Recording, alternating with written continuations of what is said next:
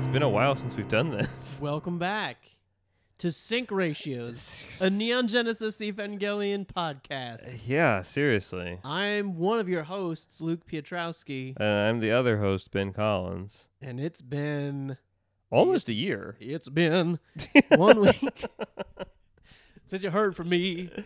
God damn. Was it last December? I don't recall. It's a lot has happened. A gang. lot has happened. Because I think, if I remember correctly, I think we recorded the last episode with Kevin at your house. We did. And we were doing it on a schedule before I went to London for a month.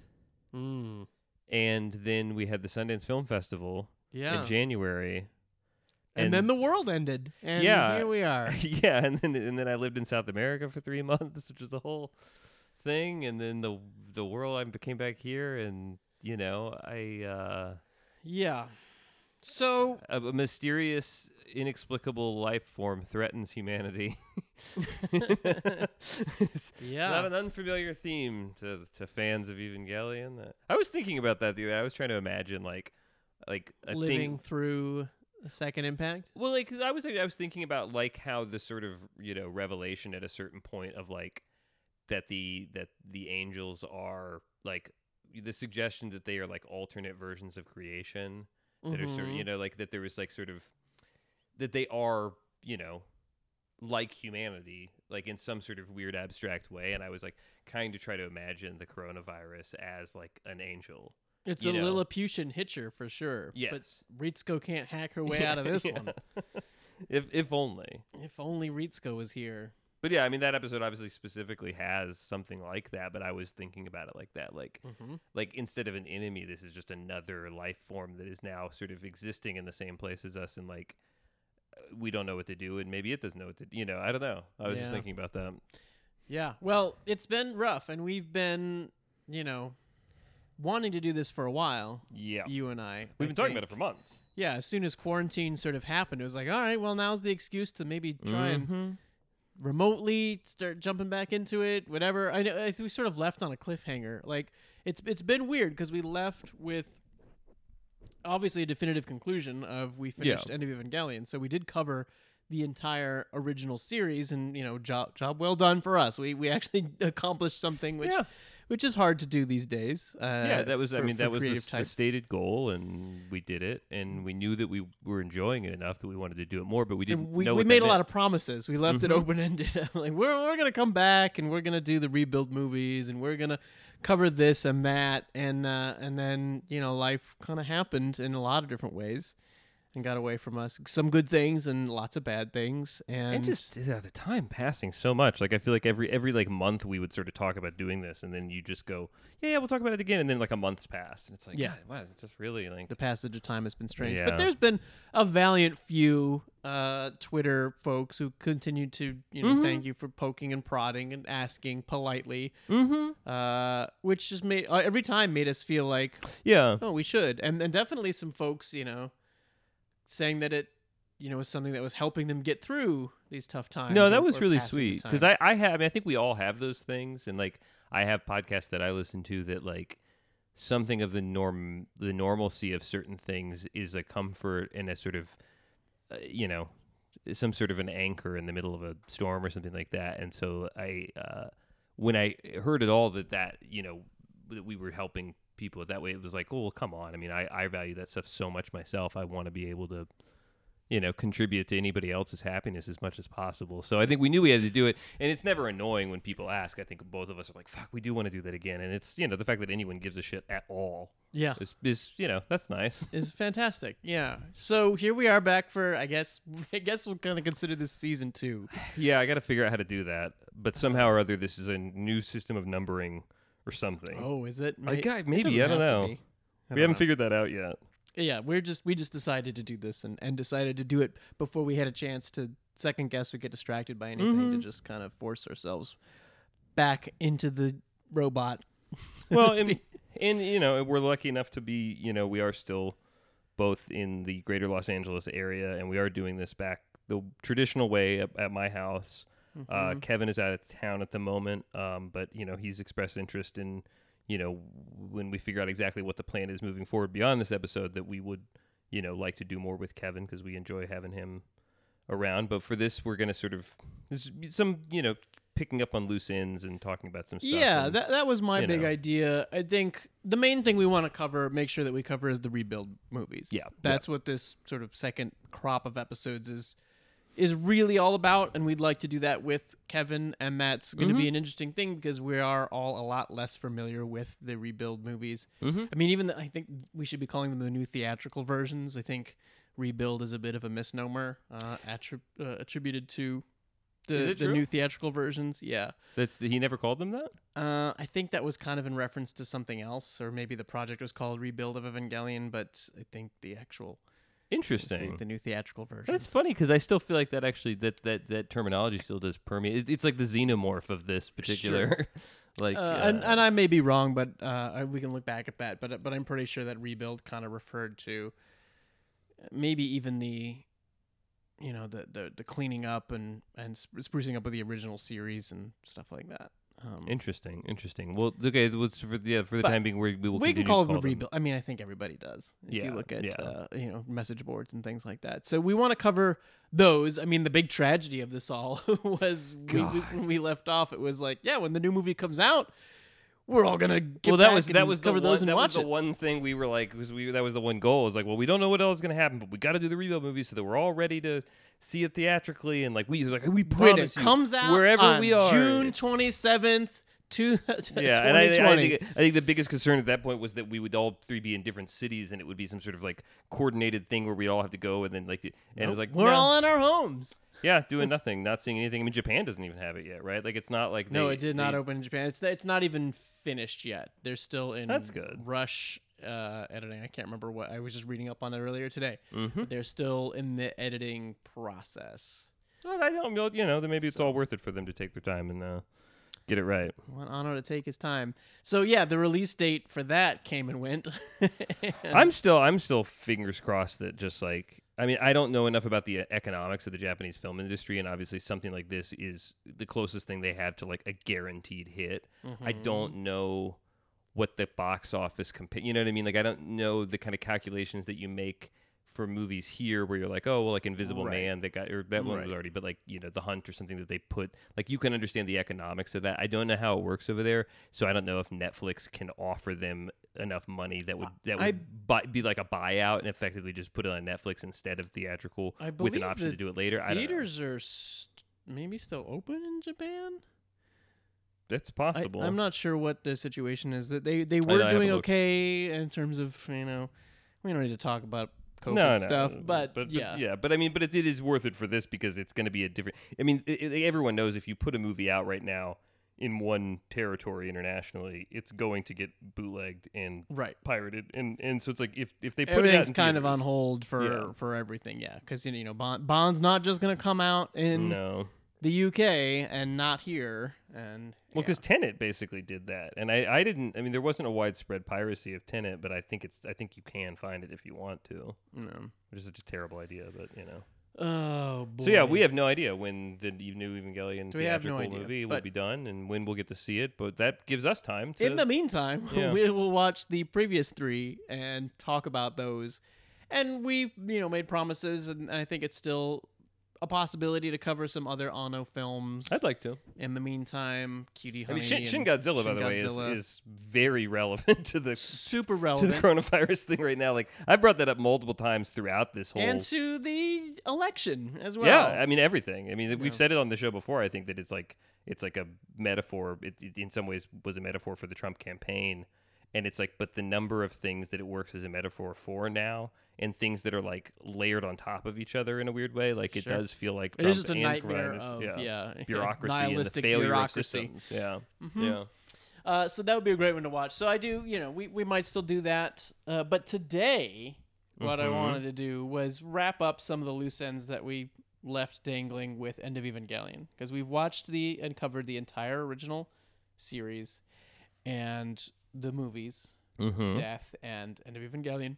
And there were a couple things that we talked about in the previous episodes, like the live action sequence from End of Evangelion that didn't actually make it in, but there was a filmed live action sequence and we made reference to it and said, we'll cover that Yeah. some Yep. other time. Yep. Here it is. Well, that other time is now. So I want to cover that. If you look on YouTube, if you look up End of Evangelion live action sequence, I think you can find it. It's about 11 or 12 minutes long. Ooh, my thing is singing at me. So End of Evangelion alternative live action or live sequence is the one that we watched, and it's 11 minutes and 16 seconds. So Okay. Yeah. I don't know when you're listening to this, if you found this in some, post-apocalyptic future, and YouTube, it's no longer up on YouTube for one reason or another. Well, I'm sure you can find it by other means, but that's the one that we watched.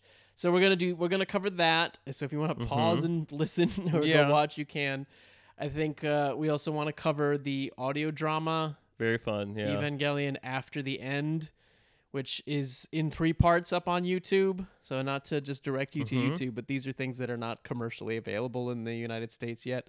So it maybe never will be. I mean, I don't know. These maybe never will be. It's not like in a you would need form. like special edition home video things, and I know that that's a thing that happened that they announced, but I don't know to what extent those are going to be. Yeah, we'll talk about that in a second. Exactly. So yeah, but if you want to, in terms of what you need to watch and listen to catch up for this episode, if you want to listen to the audio drama, somebody has done kind of like animatics. They've done a fan video. It's great, dude. That you can find with images of the characters and the translation on the screen, because this is a thing that came as part of an audio CD back in 1996, I want to say.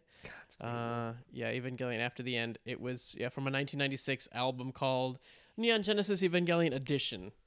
And it was written and directed by Anno, and it's like a parody, and we'll talk all about it. But if you want to find that and listen to it, it's in 3 sections on YouTube. That's about the length of an episode. It's like a full episode. Yeah. Yeah.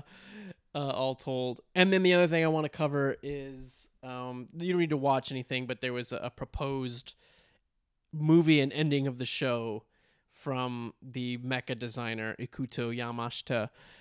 And it's fucking wild. It's crazy. I was reading it earlier this morning when you sent it to me, and it's very surreal. I was kind of like, I woke up really early, and I'd been awake for a few hours, and I was getting like sleepy again, and I was reading it while I was kind of like half asleep, and it had kind of like a weird, like, did I just dream some of this shit? Like, it very much feels it's like very that. Strange, especially when the more you know the series, the more you're sort of like visualizing it as you're reading it. You're like, that'll be fun. Yeah, so we can continue to like kind of just shoot the shit and catch up and talk about all things Evangelion specifically, and anime in general as well. But if we're rusty, we're out of practice.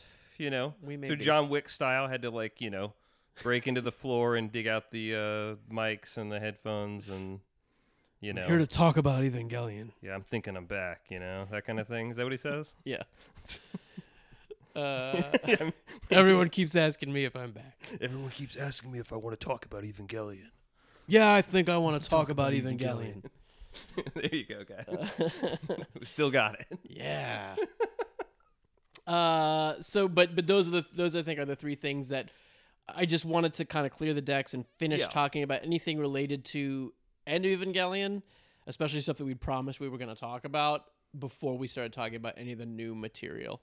And there's still probably some old stuff that might pop up. I did find translations of the original proposal document for the series itself, because I was looking at different endings and alternate endings to the series, because that was the stuff I kind of wanted to spend the time today talking about. I don't think we'll go into that too deeply, but there may be stuff that comes up, but I wanted to kind of cover these 3 things. Well, and especially because, as we're going to get to it, you can sort of see how the 3 things that you brought up for this all seem a little bit like experimental, whether they're intentionally like serious or jokes or, things they didn't end up trying. It's like all of the sort of question of like kind of how Anno and his, team of brilliant creative artists and everything were figuring out what this thing is or could be, and then what it could maybe go on to be, from there. And then of course that bridges the gap to what they actually ended up doing a number of years later. Yeah, you definitely see the DNA, the continued evolution of like ideas and images and concepts showing up more fully formed in other things. It's a lot like Star Wars in that way, where you'll see old Ralph McQuarrie like concept art from the original Star Wars continue to be reused and repurposed in the newer stuff. You know, there are characters on Star Wars Rebels that are based on like initial Chewbacca designs, so they're still sort of mining the initial concepts and ideas that came out of that first. Which I think is what's cool about something like a franchise like this anyways, is like if you, at a certain point when you have so many people working on stuff, you are getting ideas in a lot of different forms, and it's all sort of like, you know, it all exists in an office somewhere or on a hard drive somewhere, and, you know, like file folders and stuff, and it's like, you know, it's interesting to see how they try things out and, you know, miss hits or misses, and I don't know, just this well of ideas from people all throughout, you know, go 25 years. This is the 25th anniversary of Evangelion. Just earlier this month was the 25th anniversary of the first episode airing. God, that's crazy. 25 years of Evangelion. And 2 years of this podcast. Yeah, I guess so. Wait, when did we start doing it? Right before it was supposed to come on Netflix. I don't know. That might have been like 2018. End of 2018 or early 2019? Something like that. Because, I mean, remember there's a big Netflix announcement that it was supposed to come in the spring. And then spring of 2019? I don't remember. But then it was like the announcement was like 6 months later or something. Oh, God, yeah. What a weird... Back at our own episodes. Yeah, Kevin was asking me the other day what the best episode of the show was. He was, I think, of Evangelion? No, of our sync ratios. And I think he was just like, maybe he was just thinking about it, and he was just curious, like if we had an immediate answer. And I was like, I don't know. I feel like it's probably one of the ones with him on it, like one of the later ones. Listeners, you tell us. No, that's kind of what I'm getting at here. Is like if anybody wants to say what the best episode is, I mean, we could probably look at the things and see. It's that one where I excitedly recount every second of the Evangelion versus Godzilla ride. Universal Studios. I know that was pretty good. That was a good episode. It's just me, Chris Farley, showing it up, and then Jet Jaguar is in the background, and like Ray comes down with a shield and protect. It was awesome. Yeah, no, I think that was a pretty good one. I think because that was. I like the one with Lacey. I was kind of like, man, the we Lacey never had ones Lacey. Are cool. Lacey I think the back second on. Lacey one probably is. Yeah, our mics were kind of shitty, and so the audio wasn't great. But it was just fun to have a totally different perspective from somebody. Well, and that was like a unique have more thing, guests because it was an actual like reunion of a friendship that happened like live on the air. And that's and then we never saw her again.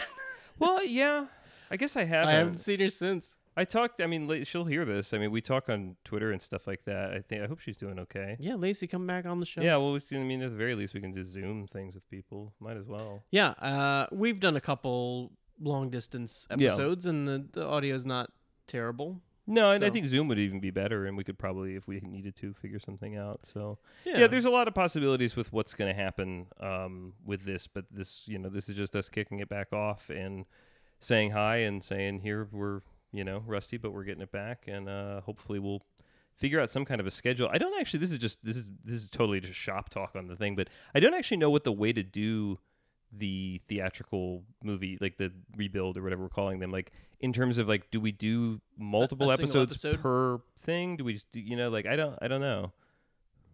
I guess we'll figure that out. This is something to think about. Maybe 2 episodes per movie. Yeah, maybe we just break it up in half and just treat them, because they don't have breaks like They're not done in that way. But I bet we could figure like a point and say, okay, we'll do like half of the thing. Yeah. Anyways, yeah, whatever. Yeah, I think that makes sense. So we'll cover those, but before we get into any new stuff, I guess we sort of break the news that hit just a couple days ago, brought to our attention by listeners of the show, that GKIDS has licensed all of the original series, Death and End of Evangelion, so all the stuff that Netflix has rights to. They have theatrical and Blu-ray rights for here in the United States, which is great. I mean, I like. It's funny because I think we'd all sort of just like kiss that goodbye, like that was never going to happen. Yeah.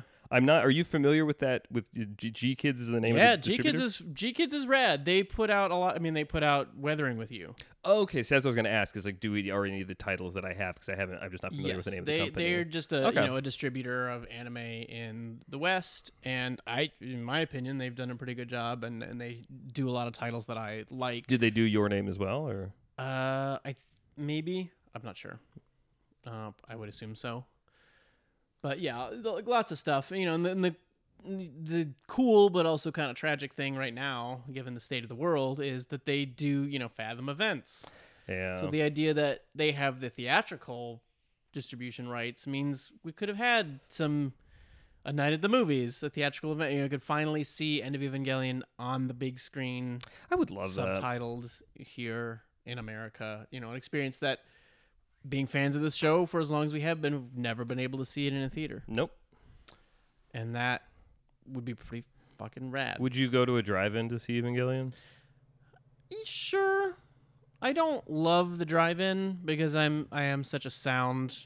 How does the nerd. sound work in there? Because you've been to one recently, and I have not. You just turn your car's It's the radio thing? Yeah. See, my car, my antenna's broken on my car. I feel like it would suck anyways. Yeah, and it does. And it just doesn't feel entirely real. So I'd certainly do it, and I would rather go to the drive-in to see there's something like dumb, like Bloodshot, I think was the first movie that I went to see at the drive-in during the pandemic. But like movies that I'm familiar with, yeah, I'd be more happy to do of like, here's some weird different way to watch it. But I would love to see it in a big stadium seating theater with big loud sound and ideally a crowd of fans that are into it, that are gonna cheer when Asuka blasts out of the lake and takes on those mass production models. God damn. Do you remember what the last movie you saw in the theater was before all this? I was trying to remember this the other day. I could figure it out. I don't fully remember. I don't. Yeah, I don't know either. what it would have been. It's a good question. It would have been back in beginning of March for me, or into February. I don't remember. Anyway. Yeah, you'd have to give me some time to comb my mind. But I would kill to love to do that. I mean, so teleport they have the rights, theater. so it's possible in the future, and in this distant future that the goalpost keeps moving of when exactly we're waiting for anything to change, and if it ever can change, and who knows. But it is nice to know that they have that, so that is a possibility. It's actually a positive thing that if they do those Fathom events, if it's as opposed to a traditional distribution thing, because if they just have the rights to that, that's probably a long contract, and that way the whole Fathom event thing, they can basically just post up stuff at a theater and advertise, and so it's not the same as needing to market a theatrical release. A la like Quiet Place 2 is the famous one that they blew all the money and it was supposed to come out and then everything shut down. So it's like they lost money on marketing in the movie. Did it ever come out? I don't even think it did. Quiet Place 2, no. And it's like so it's good that it's the kind of thing that basically when theaters start coming back up, I actually wouldn't be surprised if there's not more. And they can do it Fathom periodically. events. They did Tokyo. I wanted to see Tokyo Godfathers. They did Satoshi Kon's Tokyo Godfathers as a Fathom I've never event seen. Shortly before, or maybe right as the pandemic was hitting. They just did a new transfer out on Blu-ray, so this holiday season I recommend get yourself a Blu-ray of Tokyo Godfathers. It takes place on Christmas Eve. I think that might be the only Satoshi Kon movie I haven't seen. If Satoshi Kon is and I haven't seen Straight Story, so forgive me for this. Oh, sure. For this. But I think it works. But yeah, it is Tokyo Godfathers. If Satoshi Kon is the David Lynch of anime, then Tokyo Godfathers is his Straight Story. Yes. Which is just like a kind of a sweet, warm-hearted. I mean, there's elements of the surreal in Tokyo Godfathers, but for the most part, it's pretty straightforward. Heartwarming story of 3 homeless people having to take care of a baby on Christmas Eve.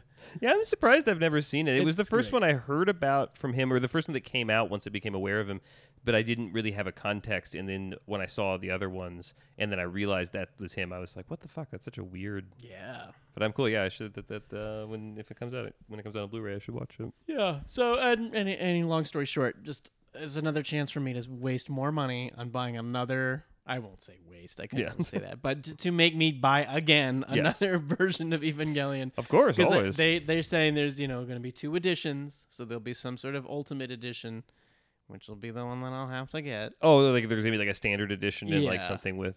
Yeah. But I wonder what it'll have in terms of special features, because there's sort of, I feel like it's like anime stuff probably doesn't some traditionally fancy have a box. lot of stuff, right? They Yeah. don't really do. I guess it depends. There might be, but yeah, I mean, I don't really care if it's just all Western extras and not involved. No I would just love to involvement see from like Gainax or Kara. because the nice thing about every time Miyazaki does a movie, and he for whatever reason always almost seemingly always has like a behind the scenes thing. Like I feel like, and then they eventually made that documentary. But there's all those ones where you just get to see him like being a grumpy guy like working at the office. I would love to see if there's anything like that. Of the like thing that just we're what about what the to environment was like. That'd discuss. Yeah, goodness. The live action cut of be cool. Yeah, let's just do it. episode 26 was not available anywhere until 2003 when it came out on a DVD collection in Japan. So Oh, really? Okay. it's possible that stuff like that might make its way over. I don't know. That I would be love to cool. see a cleaned up version because the version we watched that you can find on YouTube is pretty low quality, and I mean I think it looks like it was shot mini DV potentially anyways. It's because this would have been 1998 or. No, I mean, 97 was when the movie 97. came out, so they probably shot it in 90, Yeah. 96. So I mean, this is like early video, and it's not it looks like. Are we talking about that? Yeah, let's one just do last it. thing on the Okay. Blu-ray release. I just want to say that I don't think they've said yet what translation it's going to be. Oh shit! Or what dub it's going to be. So we don't know if this is the new Netflix dub. That's an or interesting if this question. is the old Spike Spencer and Company dub from Interesting. ADV. And whether it's the I Love You or Mhm. the You're Worthy of My Grace version. Oh god, yeah. I don't know. I mean, I don't see them springing for a whole new dub, but they could spring for a new translation of the dialogue, new subtitles. I guess it just depends on. Because it did feel like the Netflix translation was sometimes overly literal Yeah. or less, just in some ways, in general, not as good of a translation. But It seems like there was. it's always going to be different. It seems like they were making at least some kind of self-aware efforts to like explain things in a different way or something. Like I don't know. It seems like somebody was like responding to what they'd done before or something. Yeah, like maybe. Yeah, so I'm curious what we'll get on the Blu-ray. I guess it edition. depends on whether or not Netflix owns all that stuff and whether or not this deal has anything to do with their things. Because it's also like they've already. I mean, those Netflix things are HD transfers of the images, so it's like either they're going to try to license that, video. Yeah, I don't know. We'll see. So we'll find out. I'm not getting in that robot. they team up to make the worst dub yet. Is the goal. Shinji, why won't you get into the Ava? Yeah. That was a reference to the talking. Did you see the clip of the talking Pikachu? In the Pikachu? God, that's one of my Pikachu. favorite. Was like, Why won't you get into your Pokeball? and then but the guy's It's like, because- "What the hell?" Like, there's a guy in the theater that shouts. Yeah. Yeah, that's what. That's The first really time good. Pikachu says like words. Oh my God, we're gonna cut that in. Pikachu, why won't you get in your Pokeball? It's because. I always want to be with you. I forgot we started doing that towards the end where I was editing in sound clips and Oh, stuff. yeah. So I'm gonna have to find the audio from that. It's and- because I want to be with you. It's That just- doesn't sound like Ryan Reynolds. What the hell? yeah. Now we can talk about the live action Yeah, let's do it. sequence. So obviously in End of Evangelion, you see there are Yeah. remnants of this live action footage shows up with the music and the shots of the theater and the street. So you're describing what it looks like. It looks like, if you haven't seen it or you don't have YouTube or you can't find the clip or you don't care, it looks like the footage of the streets and the city that do end up as the live action sequences in End of Evangelion during the instrumentality sequence. It also looks like, you pointed out, Love and Pop, which Yeah. I don't remember if that was the first live action thing he did Yeah. after this. I think it was, and It was. and it's that was a movie that he was sort of weirdly similar to Spike Lee's Bamboozled. Like where both movies were shot using I think what at the time was like sort of like consumer grade mini DV, or what they used to call like prosumer grade, which is like, so these aren't like, it's not like they're shooting on like, this is before HD, I guess, existed, but it's like, it's, these are the kind of things that a film school student shoots on, and it has an interesting look to it, but also at the time these were the smallest cameras that had sort of like ever really been available. Yeah, the big thing in Love and Pop is there's a sequence where the camera is attached to a model train set. Well, the camera's attached to a ton of shit. That's like that's the most distinct one, but like he's doing things where he's like taping it on the inside of the actor's legs, or it'll be like, it's like stuff where you open up the refrigerator door and the camera's on the, like he's using the fact that the camera can be put places. Again. You have it. I have the DVD of it, yeah, but it just becomes a thing of like, well, if we cover it on the show, is there any way that listeners can watch the movie for themselves? Not legally, really. I think the last time I looked, it was on like eBay or Amazon. Like DVD copies were selling for like $100, I think. Damn. So maybe more at this point. I don't know. I mean, I considered watching that again and talking about it. We just have to be I'd like to mindful of how we do that, and knowing that not everybody would be able to actually have the thing, but. So I don't know how worthwhile that is if you're a fan of the anime who's going to listen to an episode of a movie directed by the guy who did it that I can't obtain to watch for myself. Write in and let us know. I mean, also, I do think that, like, again, I know that we slightly differ on this stuff, but I do think it's the kind of thing that look, I mean, if you want to see the movie however you can. I mean, it's definitely can be gotten in less than legal ways, but it almost cannot be gotten in legal ways at all at this point. So yeah, I guess I'll sort of look into that. I wonder if there's any sort of plan to release any sort of version. Probably not. It just seems like that should be so easy. It seems like that should just, for all the trash that like Netflix and Amazon just buy in these like bundles that just they have like things that are shot on video and stuff, and it's like they should just why not just have that on there? Just pops up on Tubi. I mean, it wouldn't surprise me at this point. It's going to be owned by some distributor in Japan that, could make one of those package deals. I'm trying to remember who put it out, who put out the DVD that I have. Some now defunct label like the old. Yeah, I there's a couple of those ones. It's not like Midnight Eye or something, but it's like Tokyo Shock, which was part of there was Tartan Asian Extreme. Yeah. Put out a lot of the J-horror stuff. Anyway, so it looks like that, and there is a lot of that. I think there's a sequence where it's attached to like the camera's on the back of a bike. It's the close up on the actress riding a bike. Just a big good bum shot. Posterior there, just full, But it's so funny because like the quality is so poor that you can't even really see any like the actual definition. It's just the abstract shape that is like a woman's. She's wearing like leather pants or something, right? Because it was supposed to be Misato, or is it? I think it was Asuka. Yeah, I mean, let's explain what this thing is. Yeah, it's so bizarre. There are elements of the footage that show up in the movie, and what I always knew it as was a weird trailer. The bootleg version. Mm-hmm. Your mailman just came. Okay. The bootleg version that I had of End of Evangelion had this theatrical trailer which played the music from End of Evangelion called, what is it, like Crack in the Moon or something? It's the one that sounds like The Young and the Restless. Like it was just like the bum, bum, bum. It was playing that over this live action footage and like narration. And it was like, okay, well, I guess this is Evangelion related because they're playing Evangelion music, but I can't tell what this has to do with anything. And then it was like in between the two movies or something, or two halves of the movie. And some weird reason why it was included on there, and I could never figure out what the fuck it was. No, I remember watching it the first time at your old apartment and asking like a woman using the bathroom. Yeah. And this music playing. And the vague implication that some of the women on screen were meant to be the characters from the anime. Yeah. But with very little effort really made. Very mysterious, yeah. So that footage existed. So we knew that there was something, and then as the internet slowly caught up to, providing information, I remember reading that there was this live action sequence that Anno had shot that had been cut. There are remnants of it behind, but it's this kind of mini. It seems to be at the end of the day, the movie's answer to the romantic comedy section of the last two episodes of the show. Yes.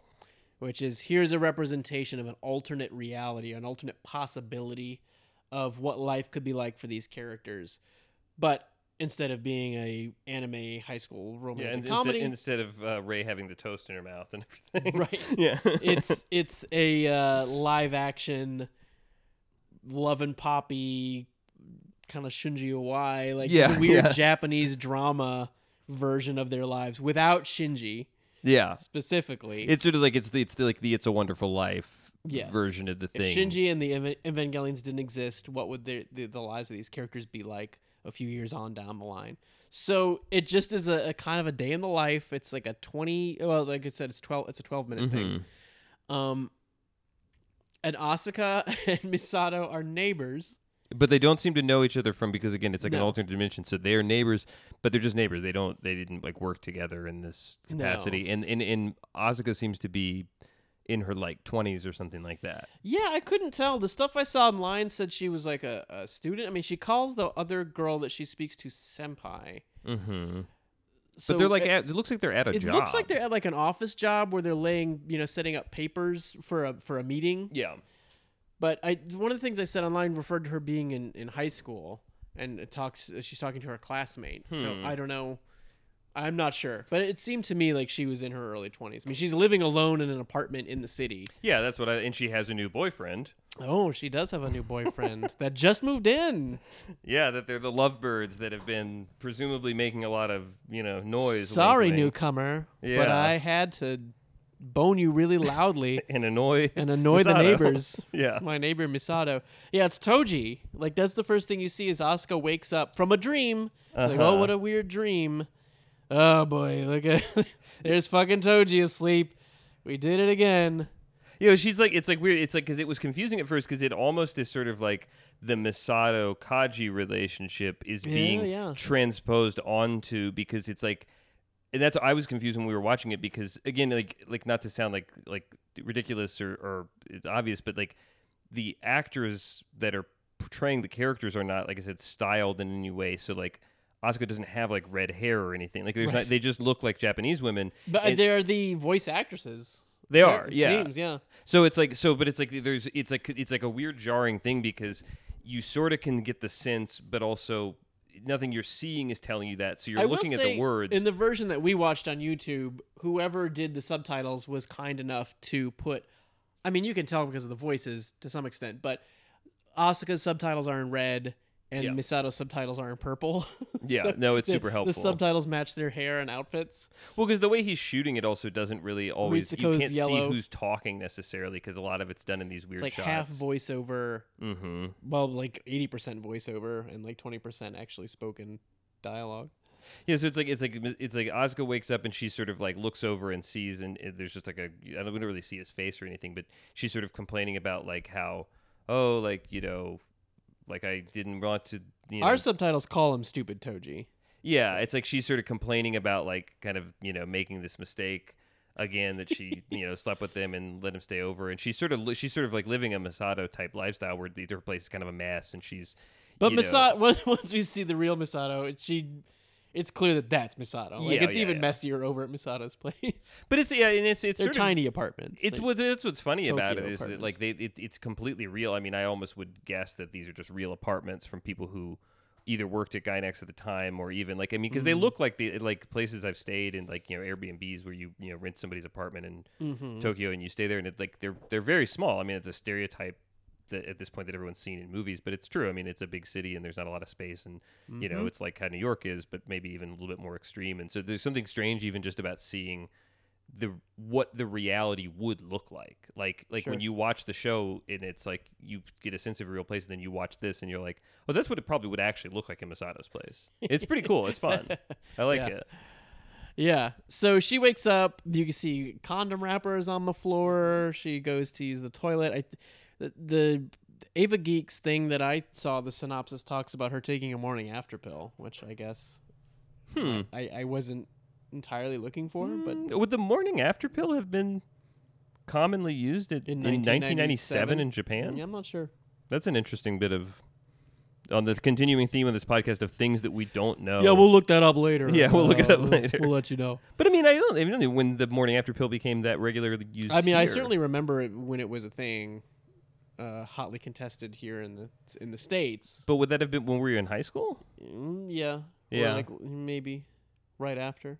Anyway, Anyway, not important. No, it's a curiosity though. But yeah, we cut to Misato, who is complaining about that, and talking on the phone to Ritsuko. to Ritsuko, yeah, who we don't ever see. Don't get to see her voice actress, Nope. unfortunately. But Ritsuko's like, "Well, that sounds like fun." Like, Mm-hmm. and there's a lot of interesting Evangelion style psychoanalytical talk, casual conversation. That Mm-hmm. the stuff that struck me was a lot of Misato talking about men just always needing mothers and sort of looking for a mother figure Mhm, to take care of them, and then women sort of falling into that role because it's like comfortable. Yeah, the security of the role. The becomes a security of safety having thing, someone yeah. to take care of and that sort of thing. But I did think it was interesting to have Misato be the one to vocalize the idea of, men just want a mother figure. Mm-hmm. All those men who think I'm the best girl, they just want to be mothered. Mm-hmm. So- Yeah, that's so a it's sort of calling out. interesting. She own looks right at the fans. camera when she says it too. And Yeah, no, she does do that. she does the peace sign, the Yeah, the Japanese photo pose, the V. calling you out. But yeah, Ritsuko. I mean, their relationship seemed kind of similar Yeah. in this alternate universe. Like they're still sort of friends and still Yeah, sharing. chatty college Yeah, friends. still and they're college buddies. and there's one great moment that you and I both got a kick out of where they bump into each where Yeah, so she's like talking to Ritsuko on the phone and like they're really psychoanalyzing this girl and talking about her loud sex, and then steps out onto the that's the like a breezeway. yeah, the breezeway. There's like Ichi the Killer has like that whole big like fight scene Mhm. in this. If you've seen Tokyo apartments and movies before, you'll recognize the breezeway. Mm-hmm. You're never supposed to hang out outside there. You're not supposed to be loud outside there. Oh, is that? I mean, it's just a politeness thing, but that was the Sure. last time I had an Airbnb, they were like really, really stressed. Like, do not hang out outside, and like, don't talk, don't be loud. that Like, makes yeah. sense. Man, Japan. No, they're polite. Listen, which they've is got their problems, but there's so many things about Japan that are just like, oh man, the general leave people alone kind Yeah, of attitude. Yeah, fucking great. Just leave me the fuck alone. avoid conflict. Yeah, Walk orderly. Don't shut the fuck up. Don't stand on the breezeway. Yeah, don't Fucking don't put bother your neighbors. Don't put your trash out 2 days ahead of time. Oh, yeah, the trash is a big thing too. Yeah. That was one of the things my Japanese teacher like made a big deal about, was like, if you leave your trash out there, they're gonna, come knock knock knock. Mm-hmm. Oh, and if you sort it wrong, there's like at the Airbnbs, they would always be like, if you can't figure out how to sort the trash, just leave it and I'll do it. Like, Yeah, I it's think better- I've told this story before. My first trip to Japan, where they have at the fast food restaurants like the 3 different trash cans yeah. for the different waste, and like trying to figure it out, and then an attendant very quickly coming over to be Yes. like, "Let me do that for you, please go away." Yeah, it's always better In the to- politest way, like the way that didn't make me feel like garbage, No. but like I got it. Yeah, it's more important that things be done correctly. Yes. than you make the effort and fail. Yes. But yeah, they like bump into each other and have this awkward, like both trying to get past at the same time kind of thing. Because they both got bags, I guess. And they're both of garbage, the door is or open. Yeah, no, they're taking the trash out. Like you see her sort the trash, and they bump into each other. Like Asuka's door is open, so Masato can't get by, and there's kind of a like a "are you going or am I going" thing. And he does such a great Ano thing, which is just a great thing of like seeing his style translate from animation to live action for, I guess, the first time. If you'd been like a fan of his, like watching, Yeah. and that even though he's very clearly working with like available light, and he's working with, like I said, like probably like a consumer grade camera, And the ability to He just do it, cuts, like though, on these like wide shots of like it's already awkward at close up, and he cuts wide, and then he cuts wide at like an off axis angle to continue to show how awkward it is that they're like stuck in this sort of like, are you ha ha ha kind of thing. and not it's only are they great. like stuck there, but like that she was just talking about yeah. this woman next door. like Misato was just talking to her friend about her most intimate stuff, and then like, oh, there she is. Like, I gotta be polite. Like I wasn't. Yeah, it's it's like, yeah, I mean, you could probably hear through those walls. I mean, that's the whole thing, anyways. But Yeah. But yeah, and then so Great then scene. and then it follows Asuka, and that's when you get the bike riding shot. Yeah, That and is- that's just and then the music starts. That's from the live action sequence in the movie, which is Yezu Joy of Man's Desiring, I I believe. think so. Beautiful piece, Mm-hmm. lovely piece. You're listening to Sync Ratios on NPR. Ratios. Coming from his romantic period. So yeah, we follow Asuka to look to me like work Yeah. to talk to a coworker or classmate. Their subtitles were in blue. I was trying to be like, is that Hikari? Is this supposed to be someone that we know? Guess that it would be, but they don't really make anything clear. I don't think it was Megumi who plays Rei. Although we do see her in the live action shot of the movie of the 3 voice actresses, but not in this at all. No, I don't think that was her. But they just like kind of bitch about Toji and and men and relationships, and I would watch that movie, stuff like that. If it had been a whole movie, I would gladly, like you said, it's just like a Shunji Iwai kind of, Yeah, just like kind of a little hangout thing with like kind of low stakes. They get like a Woody Allen movie in Japan. I would watch that. Yeah, and then we follow Asuka away from that down the street, and it all feels very much like the segments from the movie, and we have this kind of floating camera that seems to be this ghostly perspective, and then we hear a loud voice from behind her say Asuka, and she turns around, and the camera kind of like moves to like hide, like drifts away, and then she keeps on walking, and then we hear the voice say, I'm not here.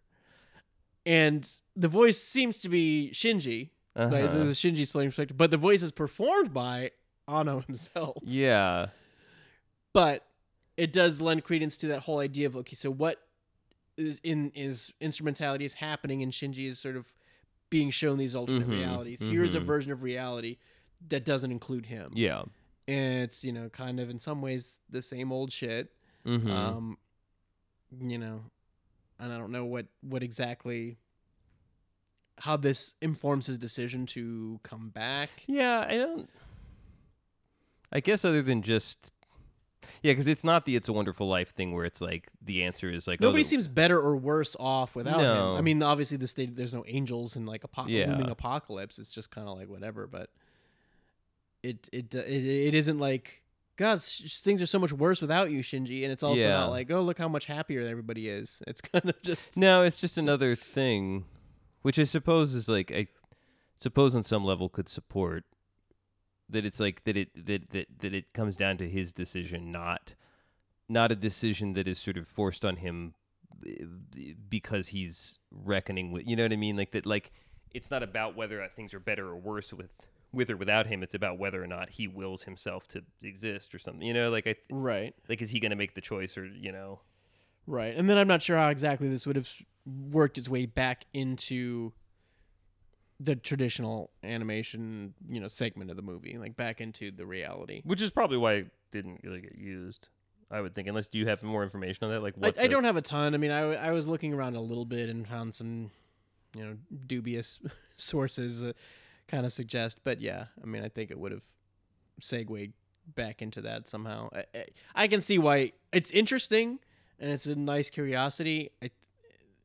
It's just bizarre though. Like you and I watched it, and I was sort of like, I'm trying to imagine what that would have been like to just for over 10 minutes cut to this live action thing and try to keep up with. I think it's kind of like I see a little bit like there's that thing you see in movies sometimes, and there's different versions of it, but like things where there's like a fake movie within the movie. Yeah, and I find that a lot of times those don't really work as well as you think that they will, because it becomes just the nature of production. And like if you're making a whole movie already, and like the resources you can allocate to effectively like completely redesigning something so that it looks like you're fighting a losing battle with yourself, because almost any movie is struggling with their own resources to just make the movie work. And so you're going to end up with like, just a bunch of shots from one location to try to facsimilate something. And I wonder about like, if you were going to do something like this to where it was going to cut to like,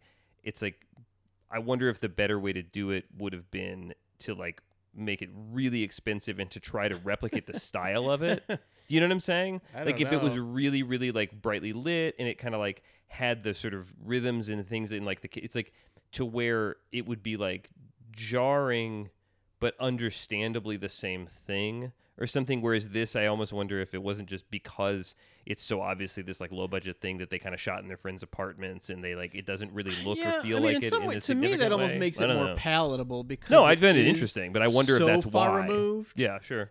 from it to where it is sort of like, wow, like the reality of it would be so different. Like, is it not that this is what you're suggesting, but it's not like, like the Dragon Ball movie where it's like, well, we got to spike up his hair because you got to have like the anime hair. Like, it's just like that.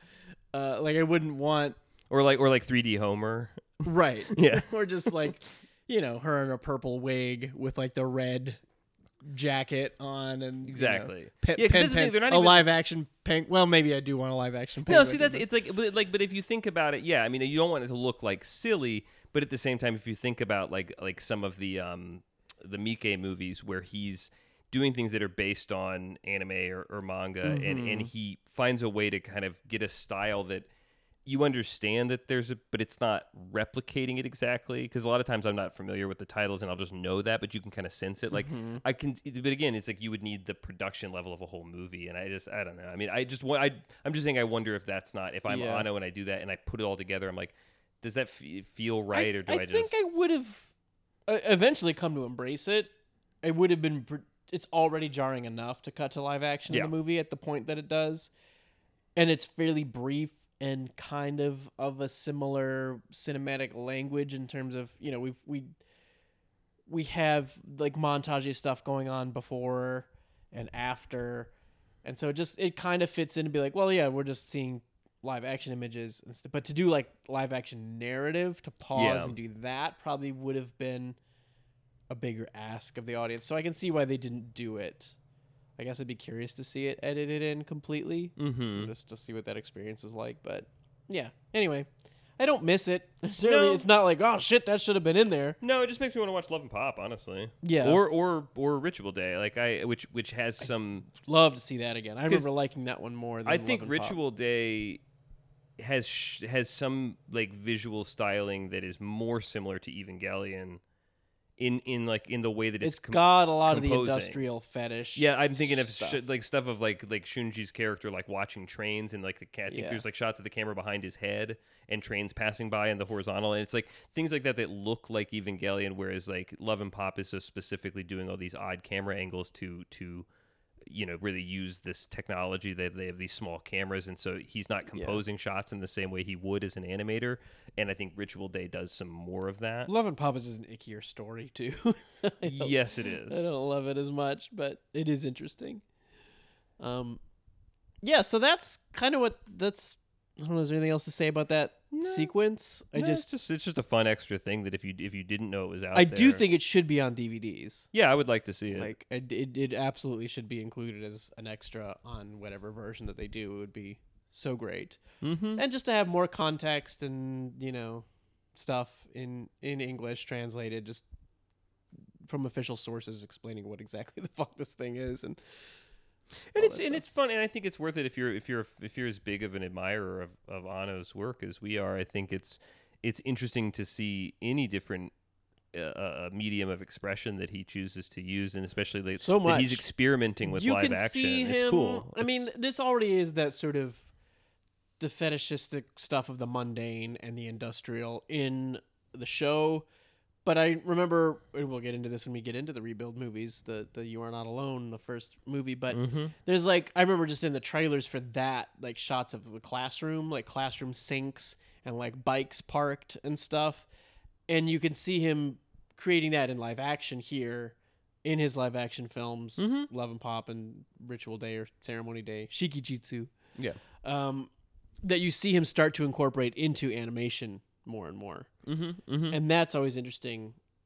Not to go off on a tangent, but one of the things that I've recently did, and I mentioned it because I had watched the OVA, the Pat Labor OVAs last year. Those, right? Those are the ones you... Yeah, well, I gave you the OVAs because I bought. They had like a sale on like Sentai Filmworks, I think, of like the whole everything Pat Labor that exists, like the whole. Yeah, I'm excited to watch it. The 3 movies, the OVA, the like TV show, and then something else. And if you're not familiar with Pat Labor, that's Mamoru Oshii's original series. So he's the guy who directed the Ghost in the Shell movie. Yes.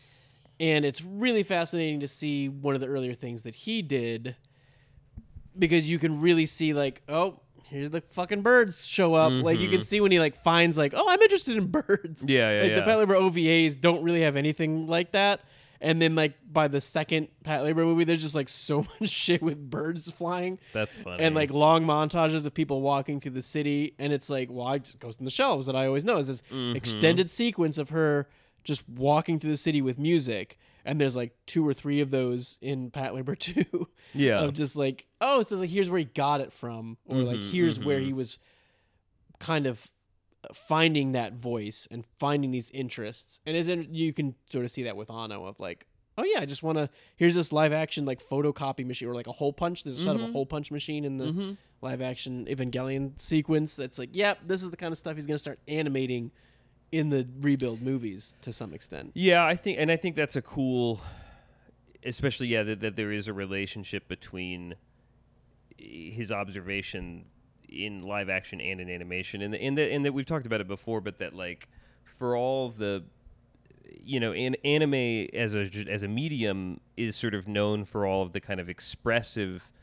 touches, like the cliches for so long is like right. the blurry backgrounds and the like, like the like posing the fight poses in the background streaking behind like all this bubble, speed racer the snot stuff. bubble on your nose when you sleep. Yeah, it's like these touches teardrops. of, or like the eye light, like people's like eyes having that like it's like these kind of things that became sort of stylistic touchstones for the genre or the medium that people could then replicate and sort of like make fun of, but that yes, like animation in general and anime in specific is great in the expressive use of imagery that doesn't exactly exist is what I'm saying, but that some of the best animation and some of the best animation is where it's a good replication of real life, as much as like things like I mean the Miyazaki gets a lot of credit for that, and I think that Anno probably did learn that from him in terms of like, yeah, okay, this may be a totally fantasy-oriented thing, but those little touches of, like, real detail that feels real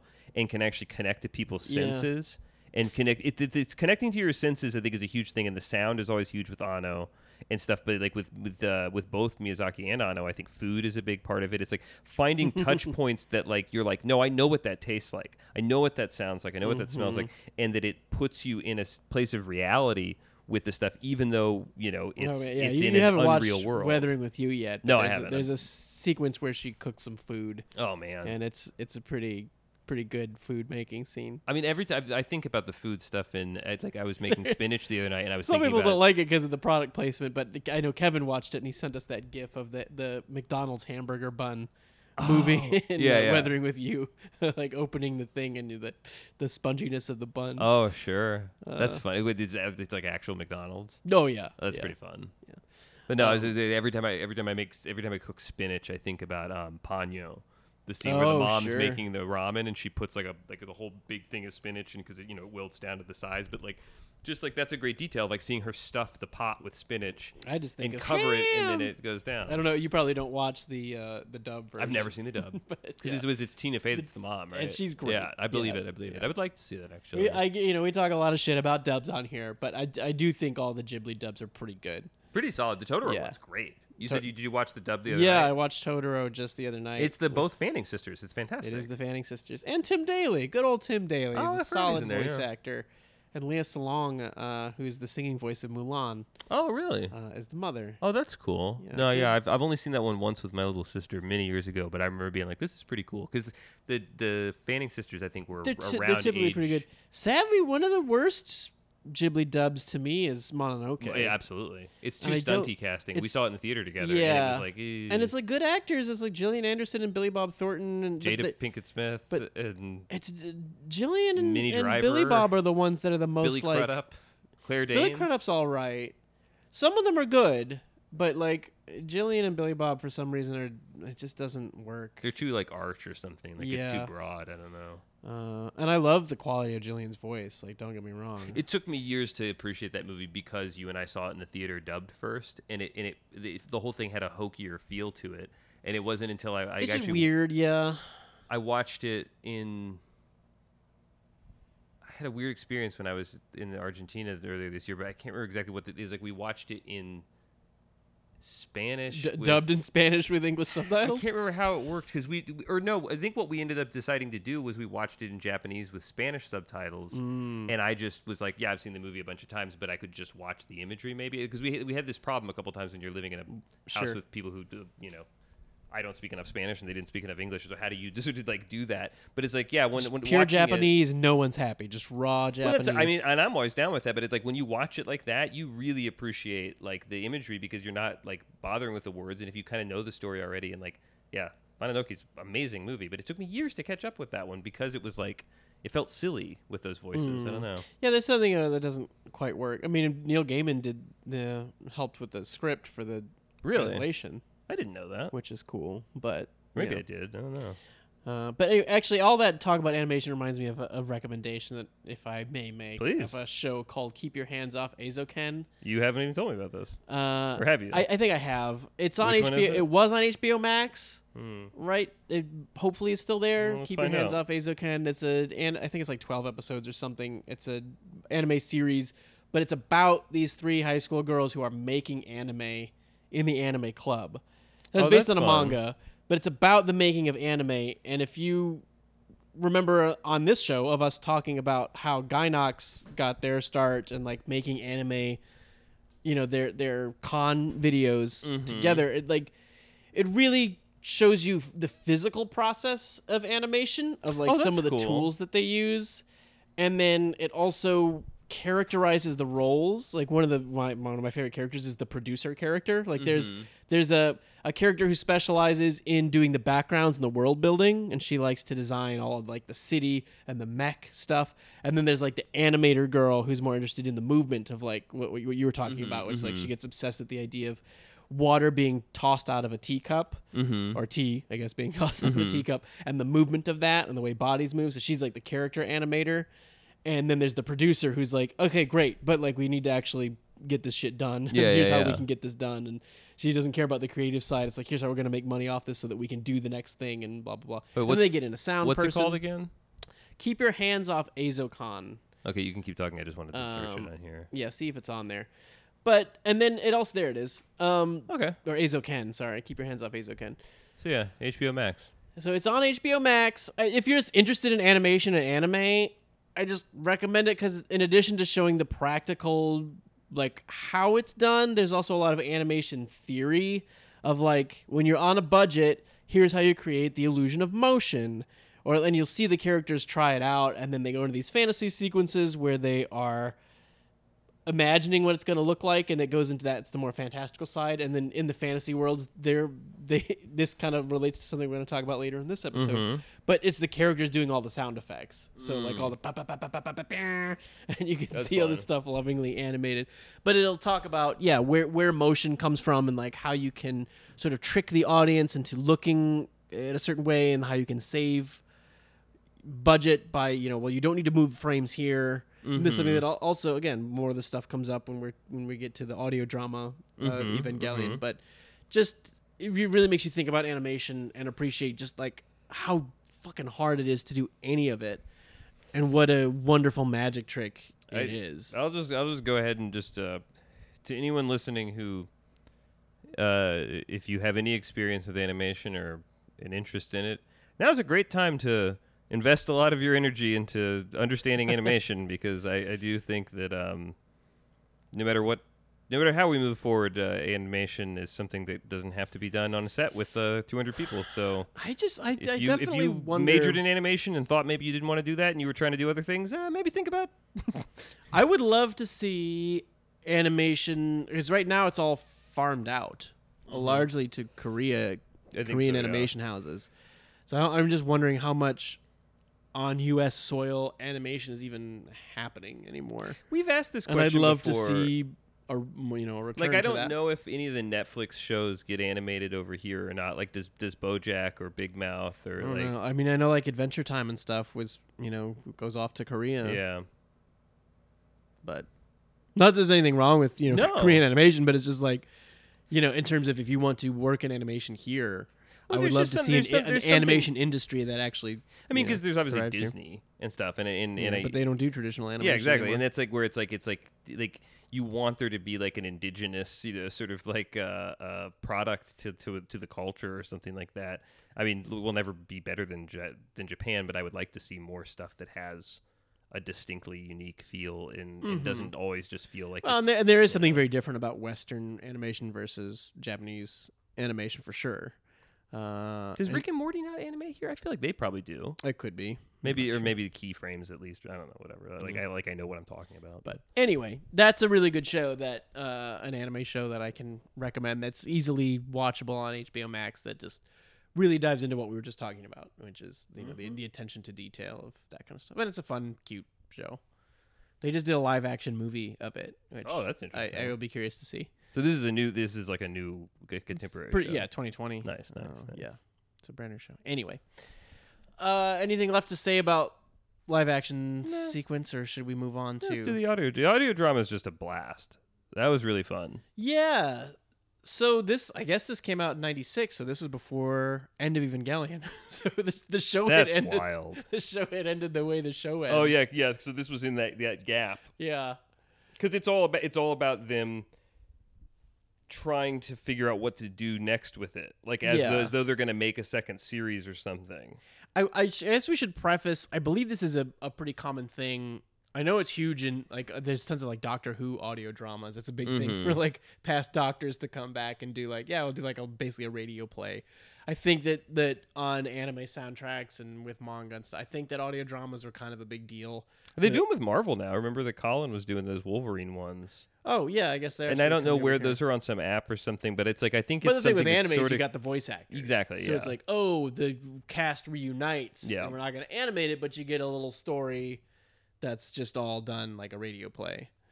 So this is like a parody of that, but it is the cast. and it sounds like it was released on a CD or something. Yeah. Yeah. Yeah. So like a soundtrack CD, and like this was the bonus thing. Like it's like 30 minutes long, full episode length. Yeah. Written and directed by Anno himself. And it's the characters all sort of breaking the fourth wall and talking both in the voice and sort of style of them as characters, because again it is the voice actors, and so like it seems like if you told me that Anno wrote this, because they keep joking about like that they need to finish this thing. Basically, they've been renewed for like a second season Yeah. and weren't ready for it, and they have to get the scenarios into the studio like by that evening. So it's everybody in Nerve HQ trying to decide what the show is going to be and But how we're going to do both more. being the characters and seemingly basically like the producers of the show, like they Yes. as though the group of characters who are voice actors, because they do make reference to recording the voices, but they don't identify themselves. You know what I'm saying? Like they're playing themselves. Like Yeah. it's not like Megumi Hayashibara. It's Rei. but they're talking Ray. about like the deadline and like fan expectations and like whether or not they've been like fucking up the whole time, and would they make mistakes in the show, and it's if you told me that Anno did this in like literally the day before it was done and that's why it is that, I Sure. would 100% believe you, because it feels like somebody who's very comfortable with like it's a guy at this point who knows himself, he knows what he's been doing,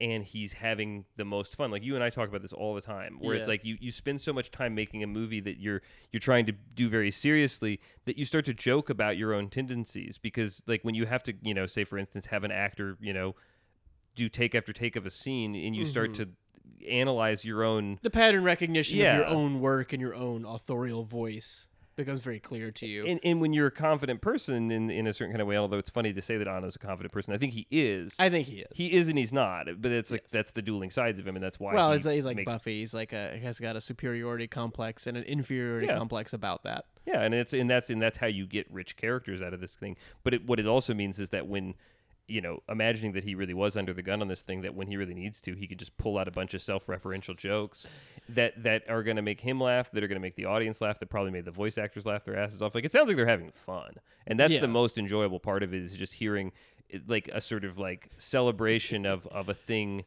accomplished. Like they finished the show, and this is the same group of people now kind of letting their hair down and just sort of goofing around and making jokes about the characters and the types of stories they tell. Yeah. And it's very fun. And what a refreshing thing, especially for Evangelion. Like it gives you a little bit of the same kind of charge that the fantasy sequence from the last 2 episodes does, of like, oh, it's fun, and it's like, oh, my characters get to have fun and not be catatonic in a bathtub, or well, and it also reminds you why Evangelion has been an enduring thing, I think, for so long, and way back, I think it's some of the earliest episodes when we first were talking about like the character archetypes and stuff, and I compared Rey to like Spock, and when you think about like the appeal of the enduring appeal of something like Star Trek is just built on this particular cast of characters, which in a live action thing like that is the actors, the image of the actor and the character they're portraying, and in this it's just the voices and the illustrations or whatever of the characters, but it was done, I mean, somebody's put these images on there, but it was done as just audio.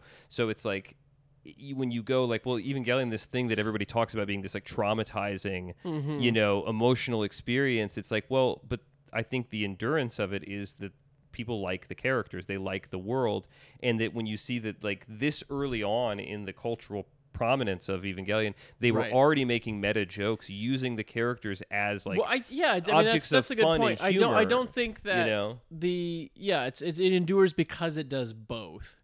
In that, if the show is entirely light and fun all the time, it's more forgettable, and when you're done with it, you're not thinking about it anymore. And if it's nothing but like stone-faced seriousness and austere, like kind of doom and gloom, then it's like, well, I don't want to think about that all the time. But this strikes the right balance of, you remember the good times, like life and any relationship. You remember the good times, but there are those bad times that kind of really make it real and make it harder to walk away from and forget about it, because it's not just fluff. There's real weight to it. But and then the other thing, talking about self-awareness, the fact that Anno is, and apparently the cast and probably everybody involved, is so self-aware enough to make these jokes, to identify these things, just shows a level of just like sort of nuance and understanding of the property that other things don't necessarily have, that probably was key to it all throughout. It just shows the fact that we can make jokes about these things means we are aware of it. We are aware of what we're doing. There's a lot of thought that went into it, which is not always the case with the shows, right? And movies, especially stuff in this more pop culture. A giant robot show doesn't need this level of awareness and introspection. Allows you to make jokes like this, but it also is what makes it good. It's that ability to do that. You know what it weirdly reminds me of, and I don't mean to undercut anything you just said, because I think everything you said is really valid, and this isn't going to quite do the same thing, but in a weird way, that's a thing that just popped in my head. It reminds me of when SNL had the Titanic sketch. Okay. Do you remember the Titanic sketch where it was Bill Paxton was hosting, I think. Okay. And so Bill Paxton played himself, like his character from the thing, and it was them redoing the bookends of the thing. Right. And it ends with the thing with them all beating up the old lady because they were so angry that she made them sit there for 3.5 hours telling a story about a priceless jewel that she ultimately throws in the ocean instead of, and it's like, wait, so I understand, where did the heart of the ocean go? And she's like, well, I dropped it, and they're like, "What the fuck, lady?" And it like turns into this joke, and it ends with them all like basically beating the old woman to death, and then it cuts out, and it's James Cameron sitting in an edit suite, and he talks directly to the camera as like he's like, like, "Hi, I'm James Cameron," and he's like, "This was the original ending to Titanic, and test audiences like destroyed the theater and burned it down when we played it, so like we had to reshoot the whole thing, but I showing you guys this because I think you'll think it's funny." And then at the end of it, he lights a cigar with a flaming $100 bill and says, "I'm James Cameron, and remember, you're king of the world," or something. And it was like, I saw that when it was like the like month after Titanic came out, or 2 months after Titanic came out, or something like that, I think. And I remember at the time being like totally amazed that you could have the best picture winning, like every girl you knew went to see the movie 15 times. It's the most emotional I went thing. multiple It's a times. true story. I saw it 2-3 times in the theater. I love Titanic, and I think it holds up. I haven't seen it in forever, and I believe you, but it's, of the James Cameron movies. It's not my favorite James Cameron movie, but I think it's good. But I was, at the time, I didn't have a lot of context for James Cameron because I was a little bit younger than you. And I remember just seeing that on SNL and thinking, like, that was unbelievable that him and Bill Paxton, which I didn't even know at the time that they were, like, real actual friends. So it makes it, but, Paxton probably got him to do it. But it's like, yeah, that they could have fun with this thing that was, like, at the time, the biggest, most successful, most serious, historical epic or whatever since, I don't know, Gandhi or something. And that they could make just crass jokes about it. And then it kind of like, I'm just going on a tangent here, but for some reason, it's like that level of confidence. Because you can certainly say if anyone's a confident filmmaker, it's James Cameron. And so to think that like Anno and James Cameron both have the ability to fairly recently on the heels of finishing their masterpiece, immediately come in and undercut it with jokes and be that comfortable with the thing to go like, look, you love this. So you're gonna love seeing these jokes, and it's not gonna take away from there is the a thing, security about the work of if we're allowed to make fun of it. If you're allowed to make fun of it yourself, then you have security in that. Well, it's good. Yeah, and I'm not gonna take anything away with it by joking. But just even going back to some of the there's some lovely moments. I think Ray in particular gets to be the star of the show. And Megumi, because I assume that she does the voice of Pen Pen too, because it's a really great Pen Pen moment. But like one of the best, weirdest jokes. It even goes to, but just that they make fun of the popularity, the character popularity polls. Like they point out, like Asuka is able to point out that Rey wins the character popularity polls, but she's like barely in it and mostly just stands on the side of the frame and doesn't have any lines, and she just wins all the time. Because it's in a section where they start wondering if they picked the wrong lead. Yeah, and they start, and like Shinji's there just being like sad sack Shinji. Well, Shinji doesn't show up for like 10 minutes. Doesn't do it. There's like, and they actually have the big setup where they're like, all right, if we're gonna bring the show back, you know who we have to bring back. We gotta get that character in here. And then you hear footsteps and it's Kaoru comes in. It's like, oh, hello everyone. Kaoru's great. And we get to the one problematic thing that I'll warn everybody about is Asuka does multiple times refer to him as homo boy. Well, she calls Kaoru that, but then she refers to Toji just as she calls Toji a homosexual. No, that was Kaoru. Oh, it was Kaoru. Okay, Yeah, never mind. I thought it was that was what was it? It was a really good turn of phrase though, is that he was like arrogant and homosexual or something. There was like a pair of words that was like really funny together. But she called him, I think, homo otoko, which is just like, homo man. I mean, her calling him which is upsetting in terms of like, because like homo feels slurry. I don't even know if it is like a slur in the same way as other words, but obviously she's using it in like in a pejorative sense. But it is interesting that this is written by Anno, calling out the homosexuality directly, which is something that is sort of like hinted at in the show itself. We had all those discussions about like how aware are they of this, how yeah. intentional, and so like, well, here's the creator of the show flat out having one character recognize, he's homosexual in the other, and he doesn't deny it. It doesn't become a big thing. And I'm not like making excuses for them, for her to be like saying that in the way that she does. But it's also a translation thing. I don't even know because, like I said, she says the abbreviated, like she calls him homo, but then she just refers to him as homosexual in a not particularly insulting way, just as though listing off his attributes. It's just his trait. Yeah, and so it's like so I don't even know because I certainly couldn't guess the Japanese like slang like. Is it even two different words? Is it the translator thought it was? I mean, she says, it is. She says homo, like it's an English word or. So she does, okay. Yeah. But what is that? What are the context of that in Japan? And at the time would it have been? Yeah, and it's fine, and it's Asuka, and it's from 1997. Like I'm not like holding it up to the standard of today. And like the humor of it is more just in hearing this cancel cartoon the character. Evangelion audio drama after the end from the 1996 audio CD in Japan. We'll make sure that this. Why is no one talking about this? Yeah, no, but it's just funny to hear. I'm just calling something that's discordant with the thing. Yeah, not that they couldn't say that in the show because they do. She does get abusive with people all the time, but it's jarring in a sort of like. I think that was the intention, probably. Yeah. It is weird. But yeah, I don't know. So so there's that, and then the pen thing. Later on, they talk about how they want. Misato makes a suggestion that there needs to be animal characters, and like we need to have more the animal mascot. And they're like, oh, let's try giving Pen some lines. Yeah. They're like, Pen can learn Japanese. Yeah, look, and then a few C's like, yes, it's a good idea. We should try that or something. And It's about damn time. I've been here this whole while. You guys have been talking about me like I'm not even here.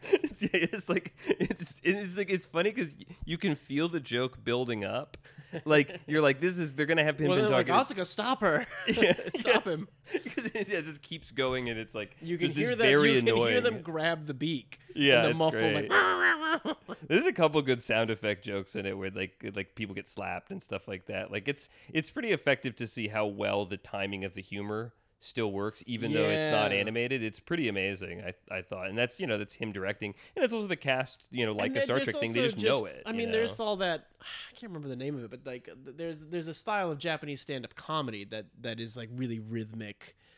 That's sort of like just a cultural art form. with the Hannah and Alice stuff, like the where they're telling the jokes, like it's like the story jokes where it's like it's like, and there's performers that I like to be prepared. I always walk around with a hammer. So one day I was walking the thing. There's like a bit. It's a thing where she's learning the joke in Hannah and Alice, and it's like these long, have to watch that rhythmically told like. So I went and saw my neighbor, and he asked me for a hammer, and I said, where "What do you it's need a hammer almost for?" like It's the like the Catholic priest, like there's a weird sort of way of intonation of blah blah blah yes, blah blah yes, blah. yes, yes. It's like blah. intentionally Like, supposed to have like, and I there's don't a cadence understand to that, it, but it's cool, yeah. But it's a funny. cultural thing, and so I'm sure just in terms of like the timing of Japanese comedy being a Yeah. certain thing. And I think we've talked on the show before about, or maybe not, but getting used to that cadence of comedy and now really loving it, like the Alex Louis Armstrong character in Full Metal Alchemist of just like ripping off his shirt and flexing with a very staccato style of like movement and sound. And things where characters speak in unison and stuff like that, like the Yes. kind of like almost. It feels like a almost martial choral arts like kind of- choreography. Yeah. Where the best martial arts fights are going to have like a like you kind of want, there's like a rhythm to it, and like it speeds up and then it slows down, and when it slows down there's all this space. And then there's like multiple things happen at once, and then there's like it's like Well, and this is real a show rhythm to that's it. built around characters that, like, we talked a lot in the early episodes about the posture of the characters and how you can get the frame that just like sums everybody up in the way they hold their bodies, and this audio thing is a real testament to how well. It's like we think about dialogue and stuff, and us as writers, like we're always thinking about the rhythms that which people talk, but it's like it's a written thing, and so like the vocabulary, like the choice of words, like who would say that, or would they say this, would they say that, does a character curse, do they not curse? But this is like even beyond that, where it's like just a pure understanding of just the rhythms of their speech and the kind of like intensity of it or something. And so like what you're talking about, where it's like Asuka is of course Asuka, and she's this like overwhelming tornado, that's and then really it'll like be a pause, and then Gendo does a Gendo line, and it's like the actual And energy what- of their speech is so distinct to themselves. It's amazing. Each is a separate like comedy weapon that's deployed correctly, because what's funny about Asuka, and it's funny because they're not really comedy characters, but what but it makes gets them used work really as well for characters this. transports over. We're like, well, the kind of Asuka jokes are going to be like, she's going to be like rambling and loud and enthusiastic, and then you give Ray these the deadpan like little jokes, and then like you give Toji like these like kind of throwaway like uncomfortable lines of like, and then just Gendo being like oh yes, that's a good idea. like I think we laughed every time Gendo was just like, yes, let's do that. Because it's so because he's built. It's because again they build up such a specific like expectation for what Gendo sounds like, and they do it. We've pointed out in the show only a few times do they make a joke out of anything Gendo does, but it's because they establish it so firmly so that when they diverge and he does say something off or funny, it rings so loud, and it's a real testament to like. There's a certain kind of bad movie where the characters all kind of just talk in a certain way, and sometimes that's stylistic and neat. But this is just like, man, if every movie had this distinctive voices, or every TV show had this distinctive Well, that's voices, what's fun like, is, I mean, like they've given them a problem to solve, so they're able to kind of fall back on everybody behaves like Ritsuko's very like, all right, we can solve this if we work together, thinking about things. Asuka's trying to kind of like be the star of the show, Rey is agreeing to everything. Fuyutsuki and Gendo are in charge. So like everybody is responding to this problem of we need to come up with what the rest of the show is going to be, as if they were solving an angel attack thing, right down to where they have the like alarm coming in. Like, oh, ratings are lower off the charts than we've ever seen. You've had the the faxes are dead too. No one's watching. Like Aoba and Maya and what do the fans Makoto, say? like they're all reacting like as if It's so good. the pattern blue. Well, the sync ratios are completely off. and they basically like reboot the show a couple times as different kinds of things. They reboot it as a Sentai show, which is great. They try to find the different. Real quick before we move away from the first thing they try to do is like consider like changing the lead, and they try giving Rey more lines, and that's the other thing that Rey gets to do is they like okay, and she gets another chance to just go off, this time not as Pen but as Rey, ranting about Asuka, and like it's a rapid fire thing because the Rey voice actress usually has like one sentence to say, so she gets like 2 paragraphs of just like rapid fire dialogue. That's really funny, and it's fun to hear her. No, it's like what's the character on Good Place? The like computer AI. Oh, Janet. Yeah, it's like when you eventually got to see all the different Janet things and stuff. It was like because you spend like 2 seasons of that show with just the Janet like the certain way, and then when you get the difference, it's like this is like you're like, oh, good for her, and this is like that with Rey. I'm like, oh, thank God, Rey gets to do different stuff. And then Rey slaps Asuka a bunch of times and keeps slapping her. You see, this isn't good. So they tried that, and then they try like, okay, we would change it to a Sentai show, which is like a Power Rangers is part of a long running series called Super Sentai, which is the live action show of colorful heroes, usually a team of 5, and they have like changing robots, and so they suggest making it into that sort of show, which with the 5 pilots being the different like Power Rangers. Which when they have a bunch of in-jokes about that too, where they say like the leader is always red. Yeah, and then there's like a parenthetical like she's right or something. Like it's a good joke. It's true. A 40-year history of the proud heritage, and people point out, well, only like children and otaku watch that now. But nowadays, only children and otaku watch them. What are you, stupid? That's what I'm going after. They try that, and they all sort of introduce it. And that's when she introduces Kaoru as the black. They try to sex it up. Pilot. They put new. Oh, they do the sex appeal. I forgot about the sex appeal. And there's a bunch of they redesign. It's all fan service jokes. Yes. Where it's like, well, maybe one way to do it is to like give them sexier plug suits, and it's like, because it's just audio, you don't see it, but it's all the characters reacting to how skimpy it is, and Asuka being embarrassed. They're making jokes about like Asuka's Shinji, body. why do you have a nosebleed? And then they do something else later, like Commander Akari, are you okay? Your nose is bleeding. Yes, it's fine. They incorporating the nose bleeding jokes, incorporating stuff where like Shinji sees one of them, like their clothes come down. They're just like that's one of the examples of sort of forecasting the future here, because there's that plug suit, and we will get to it when we get to the second Rebuild movie, but the Asuka like test plug suit that's like this see-through like under boob suit with like orange like latex later on. Yeah, I totally it forgot almost about that. Sounds like what they're describing in the audio drama of like, but you can see all this, and like, I can see the that's good. When we get into those, we're gonna have to go back and look at all this again. So there is a sexier fan service plug suit that shows up in the second movie. That sounds a lot like what they're talking about here. But it's like so one by one, it's like he makes fun of the fan servicey stuff. He makes fun of Shinji being like an unlikely or unlikable lead at times and not dynamic enough. Makes fun of the popularity of certain characters. He makes fun of like the tropiness of like these certain kind of genre things and how there's just automatic expectations. My favorite thing is the end when they realize that the big problem with the show was the angels, and they have Fuyutsuki actually say, "Yeah, nobody really got them, did they?"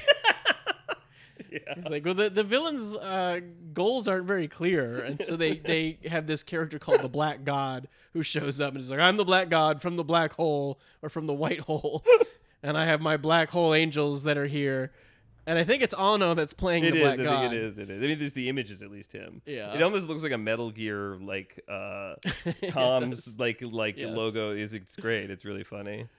But I just thought, yeah, like just Anno, and to hear Fuyutsuki flat out say like, yeah, nobody really understood them, did they? is very good. It's just the and angels. just making fun of each element of the thing in a loving way, because again it's like this guy's just he hasn't made the movies yet, but it's like he accomplished this huge thing, it's super popular, and for all of the stories of his mental health struggles and things, all of which I think are real. I'm not saying they don't, but it's like it's nice to see him. This is him just totally flexing, totally leaning back, totally just being like, yeah, like I know what I'm doing here. This is fun. You like this? This is fun. It's like, yep. And then it all culminates. I mean, we don't need to like belabor it, and like you can watch it for yourself and see. But that it culminates in the idea and in the very meta way of the way to do it is Asuka decides to do an audio drama instead of doing a second season of the anime. Just do an audio only anime, and you get this black screen. In the animatic thing, it's a black screen. Obviously, on the CD, it would just continue to be sound effects, but you hear the voice cast do the sound effects of what it sounds to me like the first battle from the show. Yeah, it's like them doing an angel battle, including the dun dun dun dun dun, including the music. Yeah, so they have the doing the music at the end, and then you can hear somebody doing the roar. Yeah, it's pretty pleasing. Yeah, and then the best part is when when the sound all cuts out and it's just like 8 people going da da da da da da. It honestly, I really like that whole them doing that. I don't know that it seems like it's probably overdubbed, layered audio. Yeah, but it either way, I mean it sounds almost like some experimental avant-garde compositional stuff, because there's I have a lot of weird records from Japan that's just the guys that make weird vocal sounds and run them through effects processors and create different textures out of them and stuff, and it's this is almost like something it has an artistic quality in and of itself of just getting all these people to coordinate, because it sounds messy at first and then you realize no, they're actually really somebody's doing the machine gun. Yeah, it's somebody's it's doing intentional. It's cool. It's really, really cool. The alarms. Yeah, the siren. Yeah, it's very pleasing to hear. Yeah, they do. They also try to transform into different things and call just different mecha show tropes of the halfway through the show you have to upgrade the mecha so you can sell more toys, and then you power up the robot. They make fun of the fact that the robots don't even fly, and that Right. and they don't have enough weapons to sell a separate weapon pack with Right. the toys, and therefore they're losing money. So they need to make power ups that then they can be sold separately, so that they so they turn into trains and airplanes and. It's great. Fun. It's a good great. time. So the transition between those two things, to say that we said that was kind of like a handoff, and we've been going for a while, so we can break this up into 2 if we need to. I don't even know. Yeah, nobody really seems to care. We can No, talk about the alternate ending proposal next time if we want.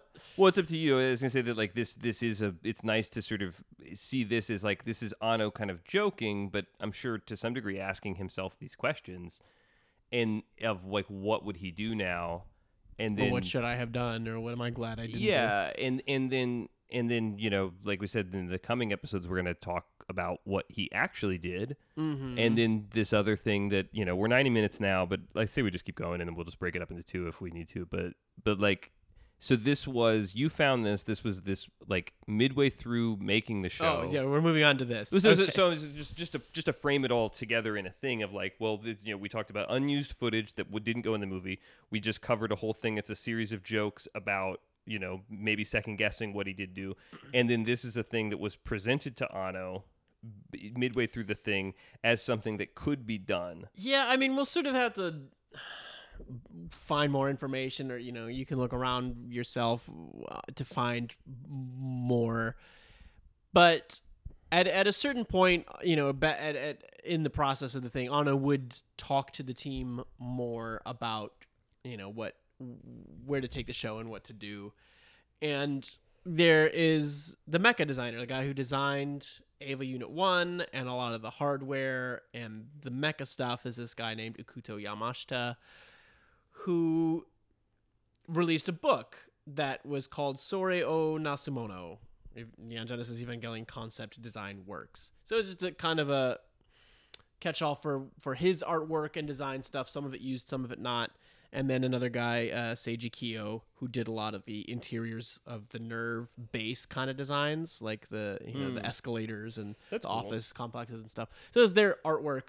But he also has in there a pitch for the end of the show and what the movie could be. And I don't know if this was like facilitated by Anno, if Anno asked for this specifically that he put this together. It's funny because in our limited experience, we're not going to name any names, but in our limited experience working in writers' rooms, Luke, this reminds me very much of the kind of ideas that the visual components of those. Oh, rooms, sure. this is like, Yeah. it's like I recognize that, like, yeah, whether or not this was brought up, I can see how this would be presented and it's wonderful that Anno was hopefully being really supportive of his team and asking for their suggestions and stuff. I understand why this did not happen, but I don't really understand what if Anno knew. We've talked about this before, whether or not he was fully.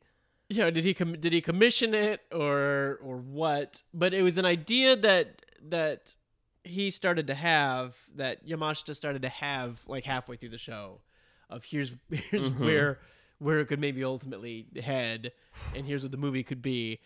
And so he wrote this thing, and it's in this book. Now, the problem is not all of it's been translated.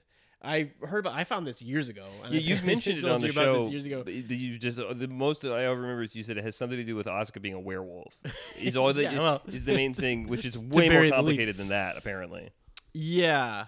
So this book came out in 1998, and Ava Geeks has a translation of some of it. Let me see if I can pull up the translation. The problem is not all of it's been translated. So And it's sort of written in kind of sort of like a treatment form.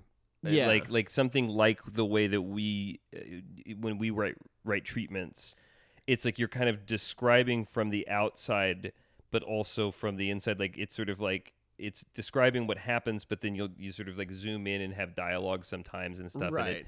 And And then there's like, because it's from the designer, there's like lots of descriptions of things. Mhm. So you can find this on the wiki.avageeks.org, or you just go to avageeks.org and sort of look around. You can find the Sore o Nasumono translation. And so these were translations by somebody named Rockman Balls. yeah, Rockman, if you don't know, is Mega Man. That's Mega Man's Japanese name. I didn't realize Mega that. Man's balls. And then corrections by somebody named Zard. So, take them with a grain of salt. But it seems, I'm sure this is fairly legit as in terms of think so. a translation. And I don't really know what to say about it, but it's in this book, and they have the Japanese on that website, and they have a good chunk of it translated into English. But this is just his sort of ideas for what maybe would happen next. And the basic gist of it is, after episode 24, where, with the death of Kaoru and, the final angel being killed, what happens in the story? And I think the idea is, well, now that everybody has these weapons, the Evangelions, so you have... Yeah, they defeat the angels. Yeah, the angels are done. So there's just like now humanity just has these big things, and they come from the different countries as is laid out in the show and everything. Yeah. So we start to have inter-Ava wars. And the big thing is that the Euro-Germany branch tries to pull some shenanigans. And they like try to get back Unit 2 and like take Unit 2 back, and there's this big fight where they have to go there into this German nerve and wage war against them, right? And so that's like the first part. And then Asuka's considered a traitor, even though she didn't know anything about them trying to do this. And like Ava Unit 1 goes in there and like fires some like anti-AT field technology and like obliterates all of German nerve. Which all this stuff makes me think of, I don't want to spoil anything, but it makes me think of the clip that we saw from Evangelion 3.0 plus 1.0, which has France Euro Nerve branch. Yes. And a big battle at the Euro Nerve thing. So it almost feels like there's a little bit of of a callback to this. And that's what I think In that Ava versus Ava. I think as we and the move European forward branch. with the rebuild movies, I think we're going to be referencing back to the things that we're talking about on this episode. Probably, it's going to be fun to keep that in mind, because I was aware lightly of all of these pieces of media we've been discussing, the sort of ancillary media that's out there, and I think it'll be interesting to watch the rebuild movies and look for references to that, because again, it's like, I mean, I defy anybody to finish watching, the show and the movies as was, the original set of them, and then sit there and go, now, okay, somebody drops a dump truck full of money at your door and says, now make more Evangelion. What the fuck do you do? Sure. And this is obviously, I can imagine he was probably pulling out anything that had ever come up in his mind, and just going like, well, what is in it's not surprising to me. We do it all. We've recycled unused old ideas from things into new things. I mean, that's part of the creative process, and I don't think there's anything wrong with that. But it's very interesting to see this stuff and go, yeah, maybe there is kind of a, I mean, this stuff all sounds cool, intentionally or not, right? Like Ava versus Ava in the wake. We have these weapons. These different countries have them. What are they going to do? Well, they're going to start fighting each other. Like mankind has beaten their common enemy. Now they just make enemies of one another. That's that's interesting. That kind of tracks with even End of Evangelion. Oh, the last enemy was man. What starts to get weird, is that it seems like there's a suggestion in here, and he like breezes over this stuff. But it seems that... Which is classic treatment stuff. I love that shit. I love how quickly in a treatment you just go like, and then, And then from the dawn of man, they've always been building towards building these Evangelions. And like, this is the end result. And it's almost as if they're possessed. They just start building more and more. And they build this like ultimate Evangelion called Fortune. And so it's like all humanity is kind of like slowly being possessed or brainwashed with the idea to build these things. And then something happens and it starts to degrade, and huge swaths of people the world over start to like devolve in like mental capacity to this like animalistic state, and are described as looking and behaving like werewolves. Yeah, it's really strange, and that's where like a translation thing that I would be curious about is that like, is it one of those things where like, I bet it's a westernization. I bet it's in the same way that homosexual is. She just said the English word. I bet it's werewolves. Like, I wonder. I don't know, but it's like sometimes there's like like Tanuki. Sometimes it's just turned into like raccoon. Even though it's something of a discreetly different is there a more concept. nuanced? Yeah, is there some sort of like werewolf? reference to the is werewolf? Well, it is accompanied by an illustration of Shinji sitting in the cockpit of Unit 1, sharpening a wooden stake. Like a Hammer vampire movie, and then Asuka with fangs and like kind of a feral appearance. Pull it up. It's somewhere in there in the article on Ava Geeks, if you could find it. But yeah, there were some accompanying illustrations.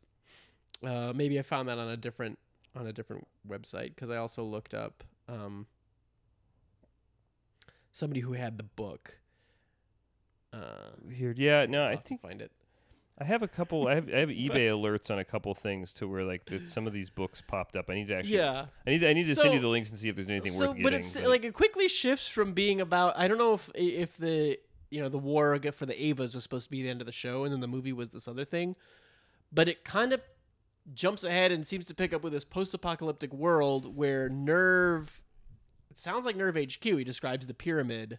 Yeah, because they're still human. They're still human because of something with the sync ratio kind of stuff. Yeah. Because of the technology used for the Ava pilots, they're able to sort of create this bubble and protect everybody there. But they're running out of food. Aoba and Makoto are I love that they stick around in every iteration a long, of this like, thing. dialogue chunk of like talking about these werewolf people. But it's like a zombie movie where they're like trapped in here with a limited supply of food and resources. And the city's like overrun by the werewolf man. All the cities are like in rubble, and there's werewolf people out there trying to get in, and they're just like, well, we're the last line of defense of humanity against this weird psychological virus that's turned everybody into these werewolf people. And Ava Unit 1 is in this hole that they have drilled into the ground, and they've given it some device that looks like, quote, wings or feathers or a tail. Yeah, it's like feathers or a tail that allow Ava Unit 1 to operate without a pilot. So Ava Unit 1 has since He been also like, genders Ava Unit 1, doesn't he? And he As her, as yeah. her, which is nice. makes Which sense, is in yeah. the thing, but it's just they do it so much less in the show than and Makoto and Aoba talk a lot about her and like, oh, she looks very philosophical just sitting there. What is she thinking about? Oh, she's probably thinking about more than them, those werewolf people out there. It seems like that Gladiator 2 script that Nick Cave wrote for Yeah. Russell Crowe. It kind of has like that kind Where of he like fights his way through hell. yeah, it's like he Maximus. fights his way through hell and ultimately kills God, I think, at the end or something. Man, fucking make that movie. I Now's know. the time. I think the script's out there. I'd like to. I should read that. But yeah, like that level of insanity though, of just like, yeah, nobody watching Evangelion was like, I think it should take place after that, where like there's no more space monster. I will say thing. I love the idea of this sort of programmed need to build these things, and That's we don't cool, know yeah. where it came from, but like almost like all of humanity was just a stopgap to build the Evangelions. And No, I that's- like that shit. But then somehow that became corrupted, and now they've gone feral. Like their job done, they're now reverting to their original state. I don't. This isn't all in the treatment. This is just me sort of extrapolating on what he's got there, which is like it does seem like people were brainwashed into building these things, and then they devolve. So the leap that I'm making is that okay, well, all of humanity was like apes given intelligence to do this task of building Yeah. this thing, and now that they're finished, they can go back to being animalistic and what they were before. Like the inspiration is gone, and now they're left with this. But anyway, what happens in Yeah. the thing is Asuka's ostracized. Uh-huh. I guess it makes no mention of Rei, really. Not that I saw. I didn't read as far as It you talks did. about Ritsuko working on the machine, and there's something with Ava Unit 1 that may have been like like something it's doing itself, or was it somehow hacked or corrupted by other people or outside forces. But Asuka spends a lot of time in like protective equipment to protect her from the waves that are turning people werewolf. And she sees Shinji. It's like an Alexander Payne sequence. Like she sort of follows Shinji out, like sneaking behind him or something. Like Yeah. it's this whole sequence where he goes out into the city, and you sort of imagine it looking like Akira. Or But he something. leaps on like to a building, Yeah, right? there's a big description of because it's something to do with like the idea that it's hard to understand, but it's something to do. This sounds like us describing a dream. It does because it's like they go into this whole thing about how like you have to find it Shinji yourself. and Ava Unit 1 can like merge, and but it's not like the thing where he dissolves into it like in the show. It's like somehow they sort of like it's like a body swap thing where like he gets the powers of Ava Unit 1. Oh, that's right. Yeah, I forgot. Yeah, there's a whole thing of Yeah, it's really strange. where he ultimately, I think they flash back to like a battle where he went full synchronization with Ava Unit 1, but it's like, well, then the Ava's going to be in his body and be able to control his body, and he'll be able to control the Ava. Yeah. So they basically swap minds, and it's like, well, but he won't be able to handle that because the Ava mind is different from a human mind, but he Which does is it like, anyway. I mean, that would have been a really That's all interesting thing fucking to cool. see in the show. I don't like again. I don't really know what the value of it is, but it is interesting. But then it ultimately leads to like a glowing Shinji like hopping through the city. yeah, It sounds like, and the werewolf, and he's not afraid of the werewolf people. They all gather around him and like seem to worship They him. bow down for it. Yeah, that's where I left off when I was falling asleep on the couch earlier, like reading it before you came over. It's like I was like, Asuka follows him into this thing, and like she sees all the werewolf people are not afraid of him. They bow down before him. Asuka's back watching, and it's like, what the fuck is going on here? I don't. Yeah, and that's pretty close to where the translation ends. And we Okay, don't well, maybe I could do- we don't get too much more than that, if I remember correctly. Yeah, well, I'd So- watch that. Yeah, I guess just to make it clear, Sore, S-O-R-E-O, that's O, or Wo, W-O. Nasumono, N-A-S-U-M-O-N-O. If you Google that, if you look that up on avageeks.org, you can find this translation and read it all yourself if you so choose, and see if you can make any more sense out of it than we can. So that's where the translation ends thereabouts. But I know it goes on to where Asuka gets infected and becomes one of these werewolf people. And I think that's Okay. around that point is when the treatment ends. So the Real treatment cliffhanger there. doesn't get into what happens. But yeah, they there is some stuff at the end where Gendo is talking to Maya about the moon. And he's sort of like, is the moon itself the source of these oscillation waves, or is the surface of the moon reflecting the waves back to us? And they talk about how I think they have to go to the moon. Well, yeah, we're werewolf on the moon. Because of the waves' oscillation from Earth, the moon has basically become a giant reflector. We've already narrowed down the location of the source of the oscillation. And then Genda says, well, then we have to go there. And that's where the translation stops. So I do like to imagine just angels are gone. There's no more angels. It seems like with this werewolf shit, they don't even really use the Evangelions anymore. It's just like shiny Shinji and werewolf zombies. He's like John Carter just jumping around. Yeah, it seems like every recognizable aspect of the show has been stripped away and replaced by a completely different genre conceit. I mean, I'm just picturing like Anno sitting at his desk. You know, like the artist guy came in and this like, Mr. Anno, do you have a few minutes? I have an idea I want to tell you about. And he's like, of course. And it's just like cut to like an hour later, and he's just like finishing explaining all these things, and Anno's just sitting there listening, and then it ends, and he's just like, "Thank you. No, I'm not going to do that." And he's like, "Okay, I just wanted to see if you're, yeah, no, absolutely, thank you. All right, back to work, bye." And it's just like that's all it was. That it was just like this huge long pitch that Anno was just like, God. "Yeah, no." I mean, I would certainly watch it. Absolutely. It sounds like what we got is a lot better. I think if Anno didn't know what he was doing, then maybe the taking something like this and running with it would have been the thing. But I think, clearly whether he had a plan fully or not, and we've talked about that before, it comes together as a thing one way or the other. There is some sort of anti-Afield weapon called the Spine of the Death God. Yes, yeah. Which is pretty fucking hardcore. That's pretty cool. That seems like a weapon in like a Witcher game or something. I don't know. Now this guy, Yamashita, goes on to create Evangelion Anima, which is a light novel series with some illustrations that I think has been brought over to the West. Some listener mentioned it. I'm curious about it, and there's something called the Spine of the Angel that ends up being incorporated in there. So there is stuff. He is pulling some of his old ideas, and he is still doing stuff in the Evangelion universe. So I would curious to check out Evangelion Anima and see what exactly that is. I guess.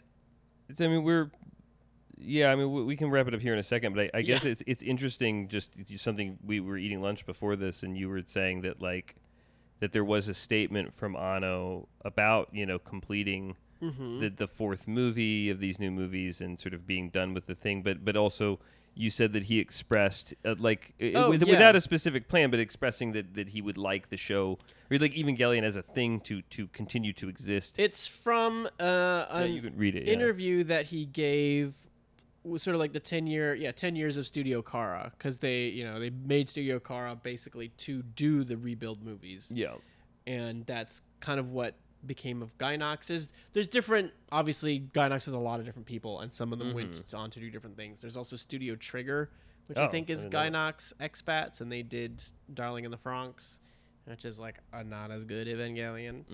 I didn't know about that one. That's the one I told you about, where the boy and girl pilots have to sit in the cockpit in a very sexually suggestive position. Yeah. Some people really like it. I don't know. It didn't quite do it for me, but it had some interesting ideas for sure, and some cool design. But anyway, so Studio Khara is the one. It was Anno's new studio that was made for this, and this was it's 10 years on, and interviewing him about the studio. It's a really good interview. You can find it if you look up Studio Khara 10-year interview. Anno. But they do ask him regarding Eva, is there anything else you have to say about what's to come? And he says they're making progress on the new movie. Sorry for making fans wait so long. I think this interview is a couple years old at this point. God, I bet. But he does say, once it's over, I hope other creators will do Eva. Obviously, because I want them to be appealing works, it won't be without specific conditions. But I will not confine them to what my works have established. Just like Gundam, which keeps continuously supporting the animation world, Eva can become a new pillar. After all, it is the purpose that led me to resume to the new theatrical versions. I want to maintain this pillar which carries the animation world. The more pillars there are, the better the environment will be, won't it? That's how I see it. Rather than for my company, I do this for the well-being of the animation industry. Gundam can be enjoyed through various works, and it would be nice if Ava can develop in the same way. I think it's better if there's a diversity in the works. No, I think that's actually a really good statement, and I was thinking while you were saying that, and I don't know if there's a better example, but it maybe because I've already referenced on this, it makes me think of Star Trek, which is like it like.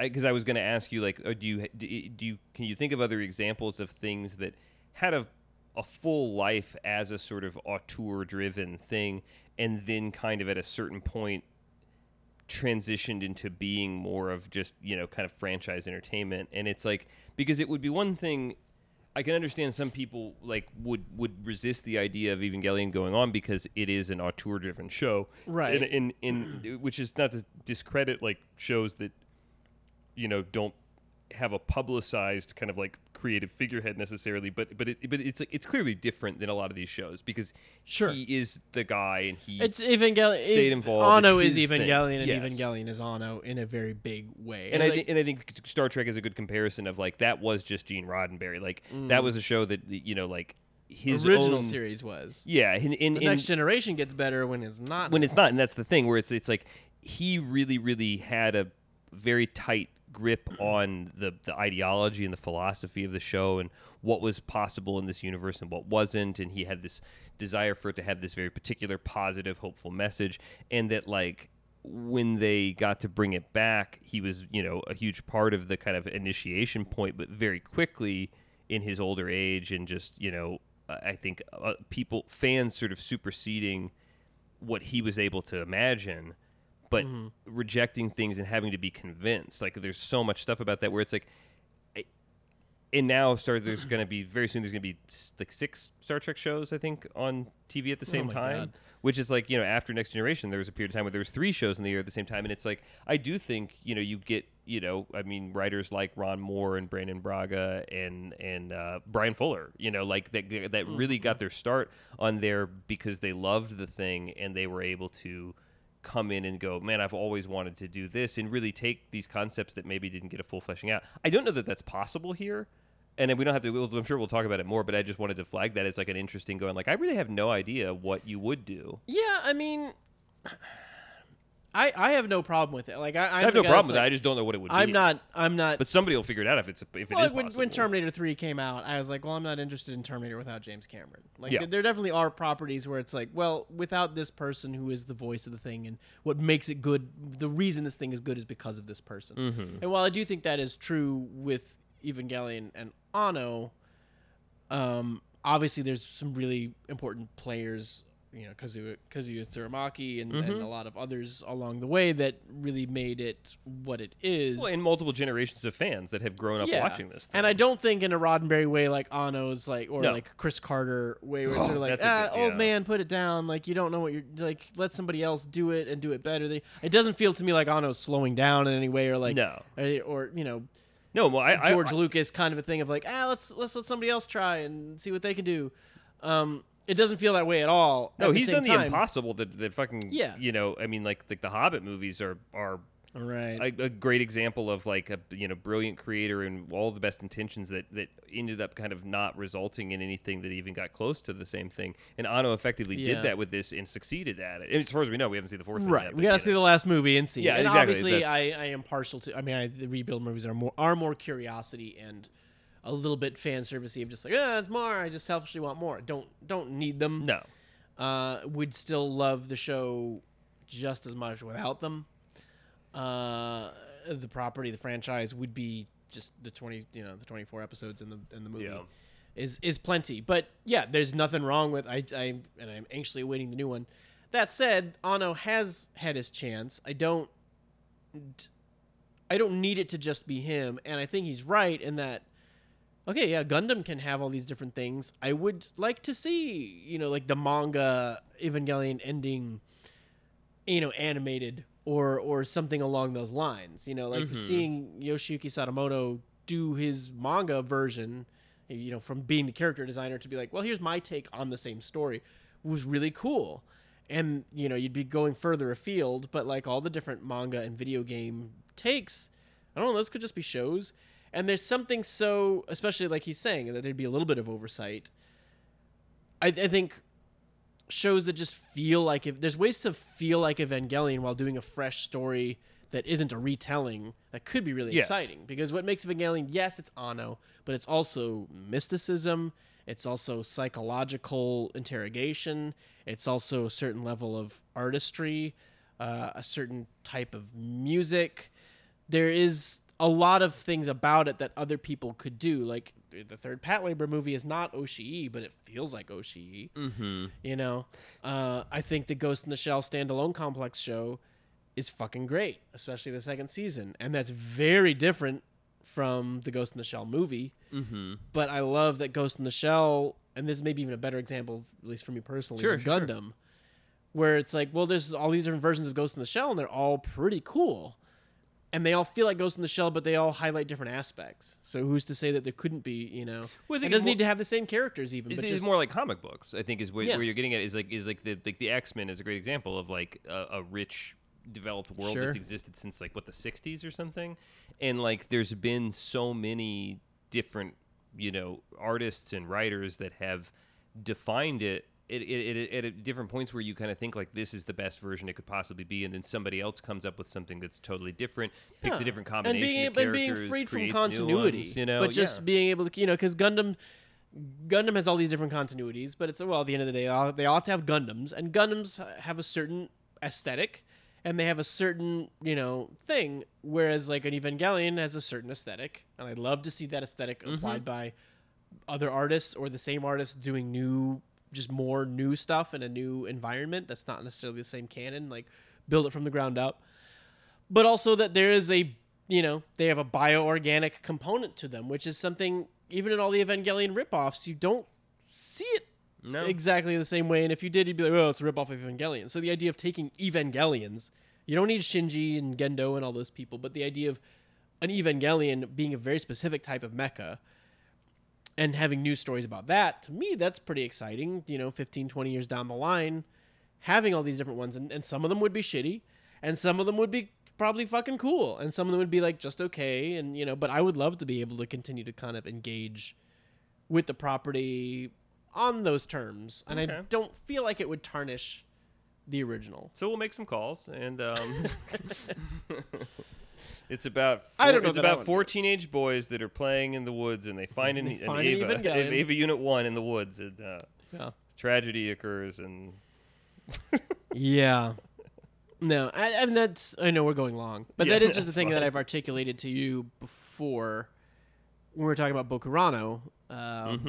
Another great giant robot anime. We've mentioned before, but worth mentioning again if you guys are unaware. Bokurano is great. Now only available on the Viewster anime app via Amazon apparently. Prime for some reason, and there's not much else good on there. But it's only one season. It's 24 you can knock it out, you know, in a But there's chunk. something so special, you know, when you port over, and we've talked about Pacific Rim before too, and no shade on Pacific Rim. I like Pacific Rim. My kids love Pacific Rim. One of my favorite 3D movies. Super cool, but there's still something so Western about it. Yep. And in the attitude towards the giant robot. And whenever robot stuff comes over here, it's sort of militarized. And I mean, even look at the Transformers movies where they just become like military porn. And I loved it. I think the first Transformers movie is really good. Awesome. I don't love any of the other ones, but I think that one's pretty fun. And I'm not a big Transformers guy, but you could see just the idea of like, oh, it's a giant robot, so it's a machine, so it behaves this way and it has this kind of quality. Whereas not all, but a good chunk of giant robot shows have a weird spiritual and psychological cost, and they feel scary and unsafe and very different. And just so Evangelion, it's certainly the epitome of it. I don't know that it spearheaded it, because Space Runaway Ideon and some of these other earlier ones, but that there's a it's almost like the Marvel versus DC thing. Maybe we have talked about this before, but where there is sort of a sense of awe and not just a scientific hardware quality to the robots and Japanese stuff, but they feel more like gods. Yeah. And that's something that's missing from the Western versions of all this stuff. And so the idea of that quality, I think that's just going to have to be first, you know, front and center in any Evangelion show. But there's a lot of ways you could take that. Yeah, I think I think ideally, like it's you know, it's a hard sell with some of these things. I have for some reason I have a belief that it maybe works better in Japan than it does here. But the kind of thing where it's like, you get like the Cloverfield movies or something where those are sort of like kind of retrofitted into being something of a universe, but that like the idea that you could have a brand that represents quality, but also like certain tendencies or certain priorities, like you're describing, like that it's like, could you have something that was Evangelion, not unlike the the Power Rangers stuff, where it's like technically these are all the same thing, but they're not necessarily in a continuity, and it's like it could be like Neon Genesis Evangelion : blah blah blah blah blah. 100%. This story that is again sort of lightly supervised by the people that know how to do this, and staffed with the people that are very competent, but created by people who maybe came up through the ranks and had these ideas, the werewolf, whether it's that is like, but people that have like not unlike make the werewolf show. Yeah, that's what I'm saying. It's like I think you either get ideas from people who've like always wanted to, people who grew up with it and was like I know what my Evangelion idea would be, and I don't know if it invites people to think that way. Yeah, I mean, Alan Moore taking over Swamp Thing. Yeah, and it's like, well, what's he gonna do with that? Like, this is stuff he grew up with. Let him use those toys and play with them and make something totally new. Like there's Evangelion would still be interesting if Anno just did do a reboot of Space Runaway 80on, and he's just like, well, this is something that was inspiring to me. Here's Anno's version, So I'd be down for that. Yeah, it's like I don't know. I'm not opposed. I'm kind of intrigued by it. No, I'm very intrigued by it. It's something that I'm sure we'll talk about more. Rather than like, I don't know, just like creating characters and shoehorning them in to sell more merchandise. Like actually make a new narrative show that earns the presence of those characters that don't have to be named on this podcast episode. Mari. Yeah. That's going to be fun. It'll be fun to get for me to turn around, for me to like be convinced on this viewing that Mari's actually the best. I mean, who knows? By the time we finish the last movie, it's possible. Maybe it all comes together. She's gonna, So I guess we're gonna put this up ASAP. Today's Tuesday, and I don't see any reason why. I don't know, man. When are we gonna record the next one? I don't know. That's the thing. So we'll put this up, and just you're hearing it now, but I'm sure on Twitter and stuff like that, we'll disclaim that we don't really know what the schedule is going to be. Kevin, I think, is getting back in town soon, so if we can, we'll try to start. We had a really good system there going for a while where we would record like 3 episodes and then take weeks off and schedule them. So we'll want to, but with movies it's harder because it's a longer watch. It's a longer commitment, and the episodes will be longer. We want to continue to watch together and then record right afterwards as opposed to watching separately. So it takes a big chunk out of the day, but we'll want to cover those and maybe some other interstitial stuff as we go.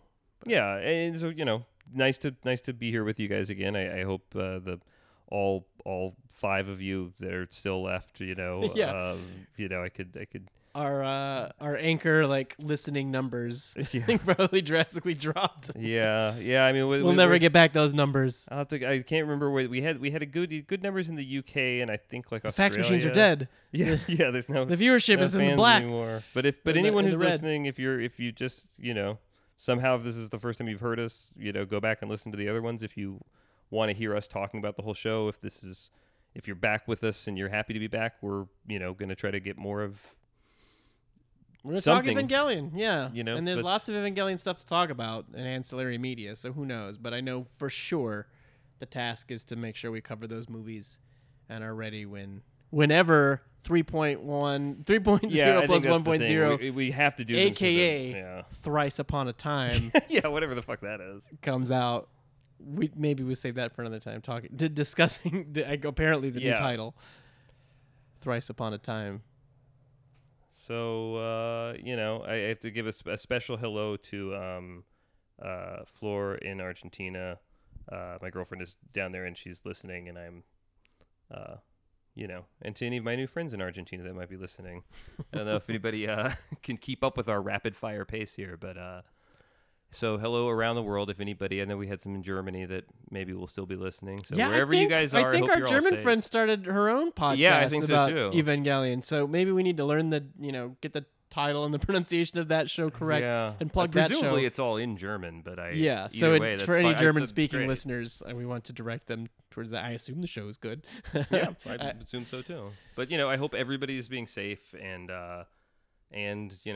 we're gonna try to do more of this and hang out with you guys, and we're always on Twitter, as you guys all know. So find us, talk to us, and I'm less on Twitter, so I will be less responsive. I had to.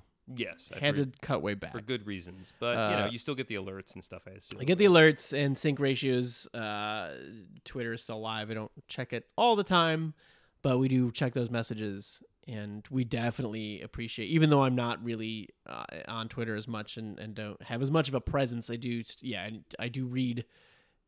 If anybody, responds. Well, this would be the most fun things for you to talk about on Twitter. I love seeing. Don't be shy. I do please. love seeing every time somebody comments to sync ratios or to us about the show. It does my heart good. And makes it feel for all the things that make Twitter bad. This is probably the highlight for you. So 100%. So love you guys and thanks for listening. Yeah, thanks guys. We'll talk to you soon. Yeah. Bye.